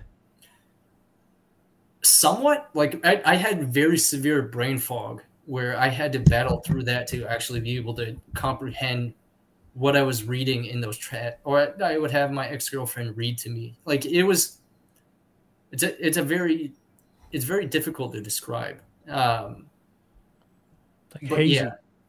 Yeah, I no longer experience any symptoms. I've completely resolved that. Amazing. A dietary, herbal, and mitochondrial approach. Amazing. That's amazing. My friend who had epilepsy, like he had it all throughout when he was a teen, and I remember staying over in the house because he was like popular enough, and he had that problem where even with the seizures, he didn't remember them, and it was very, very strange because when he would have the seizures, man, the seizures were the most fucking craziest shit ever because he was a big dude. He was like 6'4", I think, huge man. And even at his young age, I think the reason why he might have got epilepsy is because he had like a growth spurt at an inappropriate time. So he was bigger than all the rest of us. And he would start screaming. And he would scream out like, it hurts so bad. I'm in so much pain. It's excruciating. It hurts. And he'd fall off the bed and he'd start writhing on the floor and you couldn't go near him. And like, you know, you'd be like, Jesus, should I hold him down? And they'd be like, you literally cannot go near him because he could grab you and it'd be like Wolverine strength. He'd just pull your face off or something like that. And so you have to just leave him do it. And then once he'd calm down, he'd start to spaz then. And then he'd just like slump. And you'd have to run over there and stick your hand in his mouth, make sure he didn't swallow his tongue. And then after that, like you just have to wait for him to wake up and he just climb back in bed and he wouldn't even realize anything had happened. You couldn't even talk to him. He just climbed back into bed and he wouldn't be responsive or anything. You'd be like, what's up? And he's like sleepwalking or something. And then he'd wake up the next day and you'd have to explain to him what happened. And he'd be like hungover the next day. But that's about it. And he wouldn't remember any of it at all. It was crazy to see what would go on. But I remember we heard about the ketosis diet, the ketogenic diet back then. We never got around to getting him to do it because this was like years ago, like over a decade ago. Like I remember seeing into that, and then obviously he died, and it was kind of brutal. But then I started to see more and more about that stuff, about like the brain health relates to high fat diets, really focusing on like, you know, micronutrient efficiency, understanding how to get the most out of your mind. The drugs don't seem to work really that much at all, is what I hear quite a lot. And so I just found it very, very fascinating to see you pull through it, man. That's amazing. Like, good job. Thank you, man. It was everything that you described about it was absolutely spot on. Like the pain was, I've never experienced anything else like that. It was just unimaginable during the seizure aura. Then I would just lose consciousness, and then like, that's how I describe it, was just being hungover. Like I wasn't able to. Yeah. It's very tough to describe. Like if you've seen it or experienced it firsthand, it's easier to understand. But when you see it, well. Yeah, when you see it, like that's it. Like he just looked tired. He's just like worn out. You know, he's not there. You could even say he looked like he was on drugs, like that type of thing. He's just like somewhere else. A bit hazy, not really present, and it's kind of brutal. Well, this may be related, by the way, Uberboyo, before you go, to the story over here. I was helping out on this short film for a friend in New York City, and if you recall Julia Gardner, the girl with the curly hair who was on that really popular show on HBO, which just ended right now, the one where they went to do like the drug stuff and... Hold on, how embarrassing. I don't remember the name of the show, but I'll remember it later. Anyway, she had one of the co-stars of that short, Henry Watchell. He strangled his mom when he was in this state of having the seizure. So I don't know if this is a common thing. Like you were talking about your friend being like really big and tall and we're afraid of, coming across him. Like it's scary to be in the room with him when it happens, because it's like a gorilla chimping out. Like you're sort of like, you're like, oh, the poor dude, and it's intense, man. He's screaming at the top of his lungs. A big 6'5" or 6'3" man or whatever he is, roaring, and he's going ape shit. Like he's moving his limbs around, and you're like, oh my god, man! If he grabbed onto you, like, you don't know what could happen. And yeah, if like there's a woman or his mother there or something like that, he could do terrible things. Yeah, and the show, by the way, is called Ozark. I don't know if you guys saw Ozark. No, okay, it's a pretty interesting show. Yeah, so that's where she started out. Very tragic situation. But anyway, Uber Boyo, I know you got to go now, but before you go, any last final comments for the people here, where they could find you, but also, are you still doing the coaching? Oh yes, of course. Yes, I'm always chugging away on that. If anybody has a creative mind, if you're into psychology and you want to learn how to turn that skill into something that is tangible and useful, get in contact with me. I'm currently working with a couple of guys running YouTube channels at the moment, so we've got a little bit YouTube channel cult going, and we're working on that buzz. But yeah, just find me uberboyo.com or uberboyo YouTube channel. Yeah, that'll be a perfectly good place to find me. But this is really good, Grim. That's a really powerful story. Very, very interested to hear more about it, and I think it's fascinating because you've built up quite a vast, clear knowledge on this by the sounds of it. And I always like that when someone has to really fight for knowledge, they tend to approach it with this unideological severity, which usually leads to just precision and accuracy with it. And you seem like you have it. Like you're talking the talk, absolutely, and it seems like you've walked the walk. So great job, man. Thank you, man. It was nice talking to you as well. Excellent. Thank you. Lev, thank you for having me on, and I'll talk to you all later. Talk to you soon, Uberboyo. Thank you so much for coming in. But no problem. Wishing you all the best with the healing, and looking forward to seeing you soon, bud. Build me a bionic arm there if you have a chance, and send it on over. That'll be good. All right, I'll talk to you later, lads. Talk to you soon. Bye-bye. So I want to, for the short time that we have right now, and again, Grim, thank you so much for being here. You are a very wise individual. You've been through a lot. And I'm just really grateful that you're able to give out this knowledge. So for all the people who are here right now, if you have any final thing that you would want to ask Grim while I ask my final questions, please send in the super chat. It's definitely going to help the channel out. And with that, I wanted to ask you, Grim. Well, first I want to convert this back to a two-person thing over here. Just give me a second. And I'm going to ask everybody also who has not subscribed yet, please subscribe right now. You are not going to regret subscribing to Break the Rules. There's going to be a lot more wonderful streams coming up. Lord Miles is going to be returning pretty soon, so that's going to be very awesome. So as well as a very interesting stream with Chudge Logic and Astral Flight. That's going to be coming up on this Thursday. So, okay, so with that being said, a couple of final questions that I have. One of these is, when it comes to the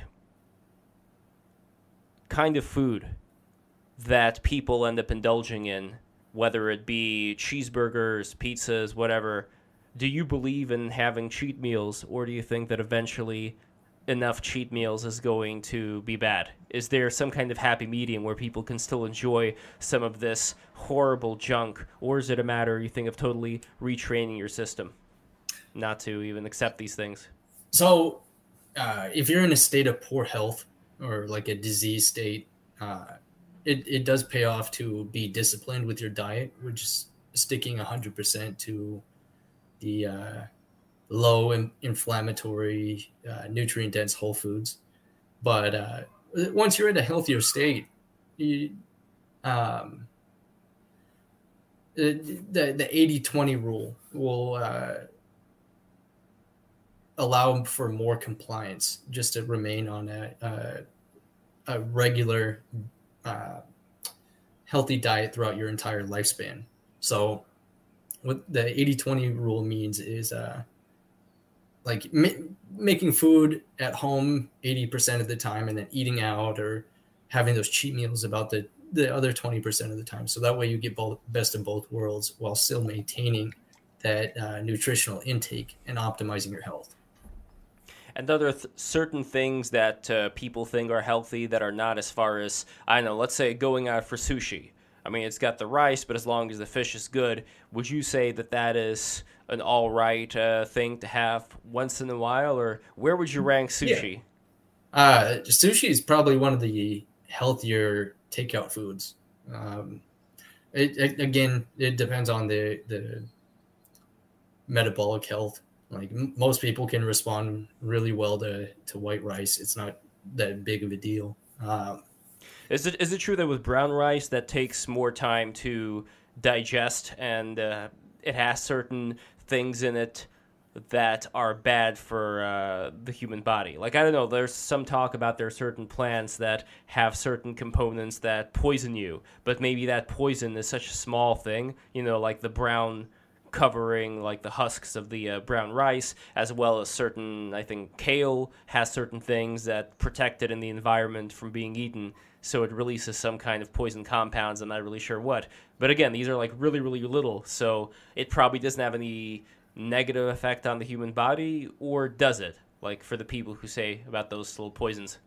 It depends on the state of health. So like a lot of carnivores they'll be malnourished and they'll have destroyed guts from antibiotics, long-term vegan diet, various medications can wreck the gut microbiome. That is one of the reasons why they can't process what they consider plant toxins. So a lot of the active constituents in vegetables, fruits, herbal medicines, they originally evolved to be the defensive mechanisms of those plants. And then since over time we've consumed these plants, fruits, herbal medicines for thousands and thousands of years, like for traditional Chinese herbal medicine, about 5,000 plus years.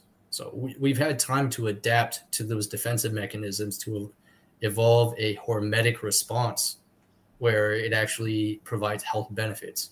Now, in regards to the anti-nutrients, oxalate or oxalic acid can be a bit of an issue if you don't have the microbiome to metabolize it properly.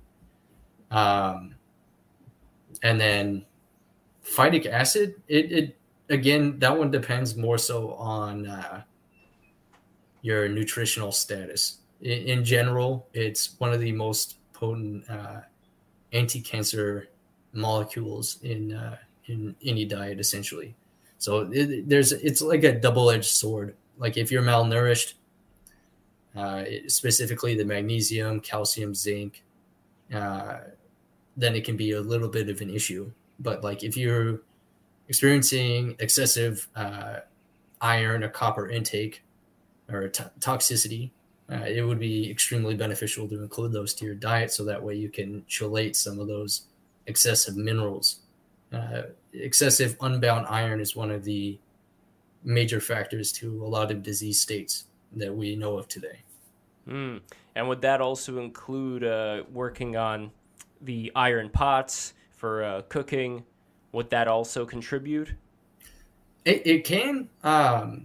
Like the cast iron will not have the interacting nutrient cofactors to utilize the iron properly, and it's in an oxidized state when it's in. It depends on what it's cooked with. Like if you cook acids in that cast iron, it can be in the oxidized state. Otherwise, it's just in isolation, so it doesn't have the copper, the zinc, the magnesium, vitamin A, vitamin C, vitamin D that are necessary to utilize that iron properly without it being stored in tissue. So that way it's going into red blood cells, energy metabolism, so on and so forth. So if you have too much iron, can you just supplement with copper to balance those out? It's more optimal to get those micronutrients from food sources because they will already be in a format that is that has that similar balance across the board. Like for liver for example, it has the copper, the zinc, vitamin A. Depending on the form of liver, like cod liver has vitamin D, very low for like beef liver. A little bit of vitamin C, a little bit of magnesium, and then a little bit of iron. So it has like the full spectrum of those micronutrients that are necessary to utilize it properly. Now, supplementing it, you can create a further imbalance. So like copper and zinc are very they have like an antagonistic relationship if either one are supplemented too excessively.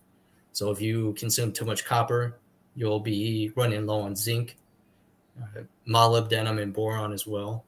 And then if you consume too much zinc, you'll be low on copper, and so on and so forth. So the food provides just a baseline. Like you don't have to really worry about supplementing to balance it out. Healthy fats, meat, fish, vegetables, berries, fruits. That's pretty. It's seafood. It's not rocket science, you know. Exactly. It like does make you don't need to understand that. But potassium though, that seems to be the one where you're kind of like supplement a bit of potassium as well on the side. That seems to be the main one. It depends about. Oh, sorry, magnesium. I meant to say magnesium. Magnesium is just because the like what I was describing earlier, the modern stress and toxicity of the environment today is it really puts a strain on magnesium stores within the body and the mitochondria. But potassium is another one. Like I think there was a study it was a little while ago, I think 2010, maybe 2007 at the earliest, but 98% of people in the United States, both men and women, are deficient in potassium as well. Like the RDA for potassium is about 4,700 milligrams. Most people barely hit 1,000 to 2,000 milligrams of potassium. So it's across the board, and that's why I talk about nutritional surplus so frequently on Twitter. Excellent. And my final question is about the Ray Peat diet. I'm sure you've heard of Ray Peat. He seems to not be a big fan of avocados. He's not a big fan of the fish oils, krill oils, because he says that I think it's the monosaturated fat. He does not see that as being good for the human body. So curious, any thoughts there? Have you taken a look at Ray Peat's work? Yeah, there's some basis to his work, but a lot of the PUFA, well, I don't agree with the seafood or the shellfish. I do agree with the refined oils. Like, it's not for the reason that he describes. So a lot of the research papers that he references to support his theories are based on cell lines and then rats and mice. So it's very difficult to translate that to humans, whereas a lot of the unbiased in regards to funding research on these PUFA, specifically in food format, are only show benefit in the human body, in human studies, not just cell line studies or animal studies, which you can't really translate that to humans.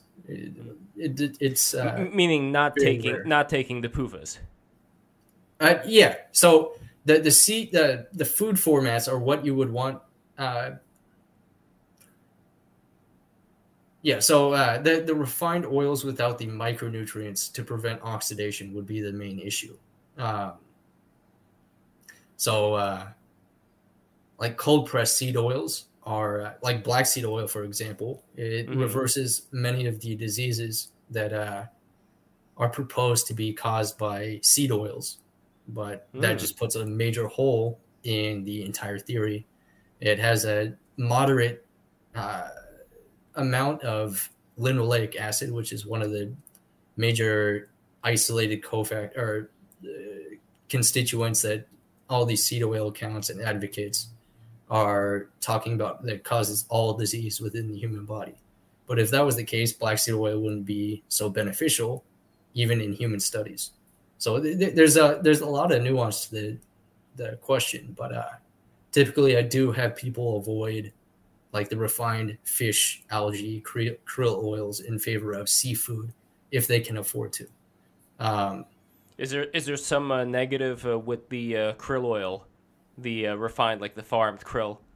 So it's the triglycerol position of the oils compared to the seafood. The seafood is in the triglycerol phospholipid position, SN2.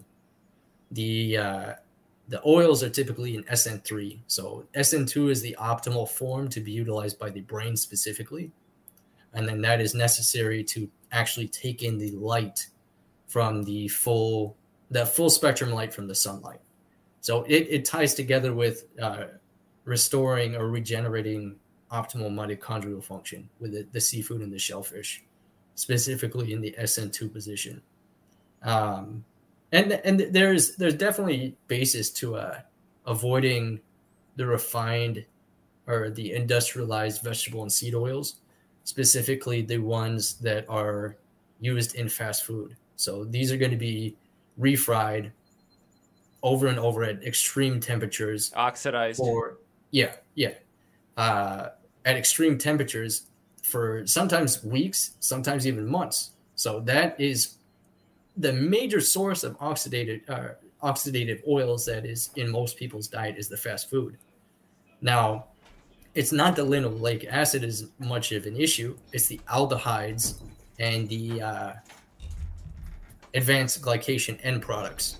So these are established in human studies as well that they are very inflammatory. They contribute to the heart disease, diabetes, so on and so forth. So the main factor why it's so inflammatory or people believe or experience inflammation from any seed oil consumption would be the displacement of the omega-3 fatty acids, DHA and EPA from tissue, which are known to be anti-inflammatory, rather than just it being specifically linoleic acid. Otherwise, again, the black seed oil wouldn't be doing what it does. And the black seed oil I find is pretty good. Like whenever I get sick, I just rub the oil all over myself before I go to sleep, and that seems to have some kind of an effect. I know, or is that the placebo? Is the right way to drink it? Or it doesn't matter? Either way works. When you rub it topically, it does absorb into the skin, but it's more likely that you're inhaling the essential oils and the terpenes deep into the lungs, and then that has the ability to kill off any bacteria or viruses within the nasal cavity or the mouth. Interesting. That's like why they have frankincense, for example, and historically they've had frankincense and myrrh in the churches. So maybe that had the same therapeutic effect of keeping all those people together and not getting sick. But yes, so final thing about the repeat, he also advocates for drinking orange juice. Is there any downside, you'd say, to having the fruit juice as opposed to the fruit itself, like with the pulp and all of that stuff in all one place, as far as like spiking sugar, things like that? Or is that just for the people who have those particular problems? That's the problem for them, not so much for everybody else. Yeah, so again, it depends on the metabolic state of health. I have pineapple juice right here. So it can be an easy source of carbohydrates and then sometimes minerals and vitamins as well. But it is more optimal to consume the whole fruits. Oh, and for one final thing, my apologies, one final thing that I got to ask is, you're recommending fasting in such a way that the breakfast is going to be the big one and then the dinner can be a lot smaller, and then you would just fast for the remainder of the day into the morning. So I'm curious about that, because my approach, just as far as how I work, is I like waking up, drinking the coffee, and then doing a lot of work. And I find like once I eat something, I could still work, but I'm not as focused once I already eat something. So that's my only issue with this eating the breakfast first. But I don't know. Curious, you could possibly change my mind there. I don't know. Yeah, so that subsides relatively quickly as you reset your leptin sensitivity. So having the breakfast of the fat and the protein within 30, 60 minutes after your sunlight exposure for the sunrise is it increases leptin sensitivity. Leptin runs insulin metabolism, dopamine function, hormone function. Like it gets very extensive with leptin. It's one of the major hormones within the adipose tissue in the brain. It should be in balance with leptin and ghrelin. So leptin is one of the major factors there. I do believe it runs insulin metabolism or controls insulin sensitivity more so than the latter, or vice versa. So that does subside over time, especially as you simultaneously fix the light environment in your circadian rhythm, getting to bed at a good time, waking up at a good time, seeing the sunrise, the sunset, getting as much sun exposure during the day as you can without burning. So that again comes down to the individual. But yeah, you see, I got a little bit red right now because I have been spending time at the beach right now as soon as the weather was kind of optimal for that experience. Yeah. But I do use the sunblock, which does not have any bad chemicals on it. It's just, I believe it's the zinc. Yeah, that's the optimal form of the sunscreen for sure. And do you think at a certain point, though, like the more tanned I get, the less I would even need the sunscreen because my skin would already kind of be protected? Yeah. So melanin is the molecule that's produced when you tan, is a natural sunscreen, essentially. It helps to protect the body from UV radiation. Now, the sunrise and the sunset is very important because red and infrared light primes the skin to prevent damage from ultraviolet radiation. So it also helps to optimize mitochondrial function and melatonin function, which is what repairs your body during the nighttime and just in general. Like it increases your body's physical resilience, the physical stress resilience to But would there be a certain point at which you could say this is enough sunlight, anything else is superfluous, or can you just go on and on as long as you can personally handle it, and all the better? Yeah, that's what I do. I essentially spend all day outside because I don't burn. Interesting. I mean, you don't look like super duper tan, so maybe it's just the camera. So I guess it's just I don't know, your genetics. You don't really burn as much. I know that your hair looks a little bit red. Like if you notice, my beard is kind of red, and maybe like the red-headed people, I've seen them burn quite a lot. Like I've seen them not really be able to handle a lot of the sunlight once they go out. So, yeah. In 2017, when I was really malnourished, I ended up getting a second-degree sunburn on my legs when I was river rafting. And now I really don't burn at all. I can spend all day outside, shirtless, in short shorts. It really doesn't make much of a difference. So what you're saying then is that like all these pale Irish and Scottish people, they're just malnourished? Or no? Would that be too far? Like, there's more it depends on nutrition status, the profile of the nutrition. Like there's a lot of nutritional components, herbal components that help protect the skin from UV damage, excessive UV exposure. Excessive blue light exposure to the eyes and the skin can create melanocyte dysfunction and melanopsin dysfunction. So that way your body's not producing sufficient melatonin. It's not able to repair itself properly after that UV exposure. The circadian timing is important. Like there's multiple factors I've went into extensively on Twitter and Patreon that allow your body to adapt to the UV environment. And that's why you're also wearing the UV protective glasses right now, right? Yeah, these are blue light blockers. Yeah. But it's not nighttime where you are. I mean, it's not. It's not that dark. So what is the reason why you're wearing them right now as opposed to wearing them at what I would think would be the right time? I wear them anytime, as long as I'm not outside in the sun with the full light spectrum. I wear them anytime I use technology. Huh. That's interesting. So you've seen a change from doing that as opposed to when you weren't doing that already, you'd say. Yeah. Like if you look at the light spectrum of the light wavelength spectrum of a lot of these devices, like the laptops, the computers, the phones, it's primarily blue spiked above all other wavelengths of the light spectrum. So it's it sets your brain to solar noon every single time you look at a screen. So regardless of the timing, it's just a very unnatural source of light for the body, and it just screws up a bunch of internal biological processes. I've noticed it's been one of the major factors that has helped me to repair my body, is like really getting disciplined with circadian rhythm and light environment.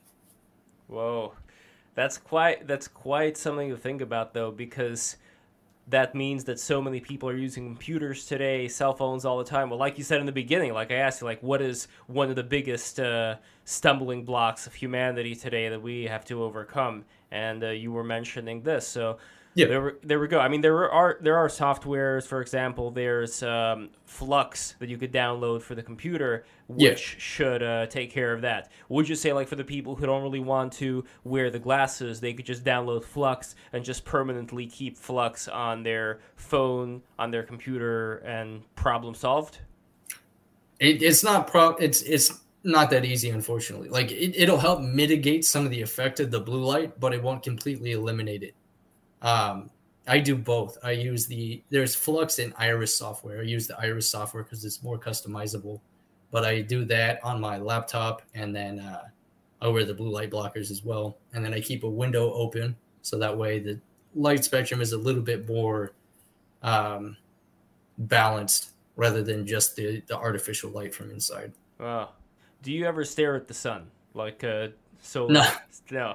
No, I don't do the sun gazing. Even when it's red? And in that very early morning or right before sunset, like that red and infrared light can be somewhat beneficial. Like this is not medical advice. This is just something I do personally. I don't want anyone to damage their eyes. But I do look like it at dawn, and then dusk is when I typically will look towards the sun.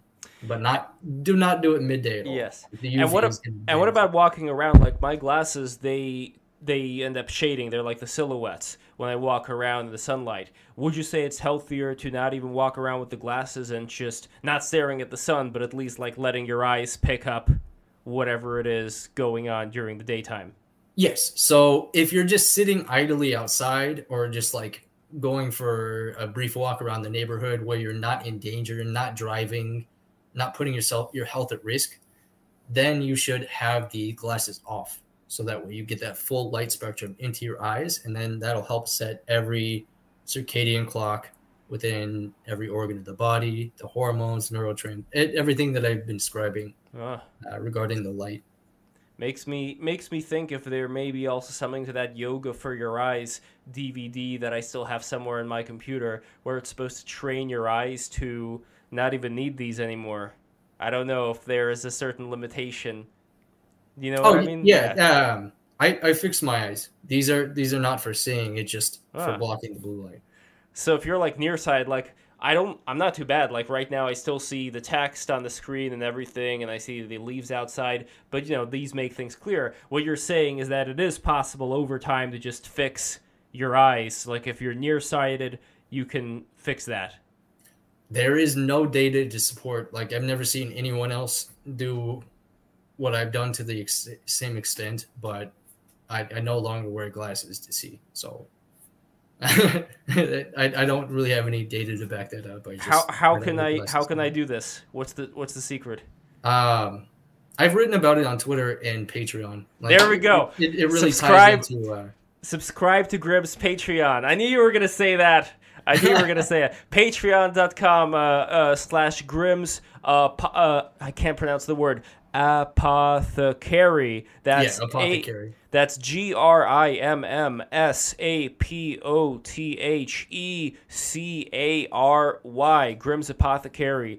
Become a patron today. Grimhood, thank you so much for coming in. This was an amazing opportunity to be able to pick your brain about this. Oh wait, final question: infrared sauna or regular sauna? It depends on like in general, the infrared sauna would be of much better benefit, but you want to really hydrate yourself if you do that, because it forms coherent cellular water. If you're dehydrated, then it can be extremely dehydrating from the combination of the two. And then again with this would take another podcast episode. The EMF and the flicker rate also tie into the infrared devices. So there is extreme benefit with the infrared saunas. Amazing. Well, I could pick your brain all day, and I'm really honored to have you speak with me about this. And thank you so much for coming in, Grimhood. Everybody subscribe once again to Grim's Patreon. Please follow Grimhood on Twitter as well at twitter.com/Grimhood. Daniel Grimhood, it's a pleasure to be here with you, talk to you. Please subscribe to Break the Rules, breaktherules.tv for all the audio listeners. That's the easiest way to find it. And patreon.com/breaktherules. If you become a patron, you're going to get these really beautiful magnets for the $20 tier. For the $5 tier, you're going to get the MP3 episodes after they come out. And you are going to get, for the $50 tier, you are going to get the Warhammer 40k figures from Jules P. Hamilton. You are also going to get, instead of the random magnet, the random wooden magnet, you are going to get a custom magnet. Whatever design you want my father to create, he's going to create that for you. So there we go. Thank you guys so much for watching. All the best. Mwah! Good night, everybody.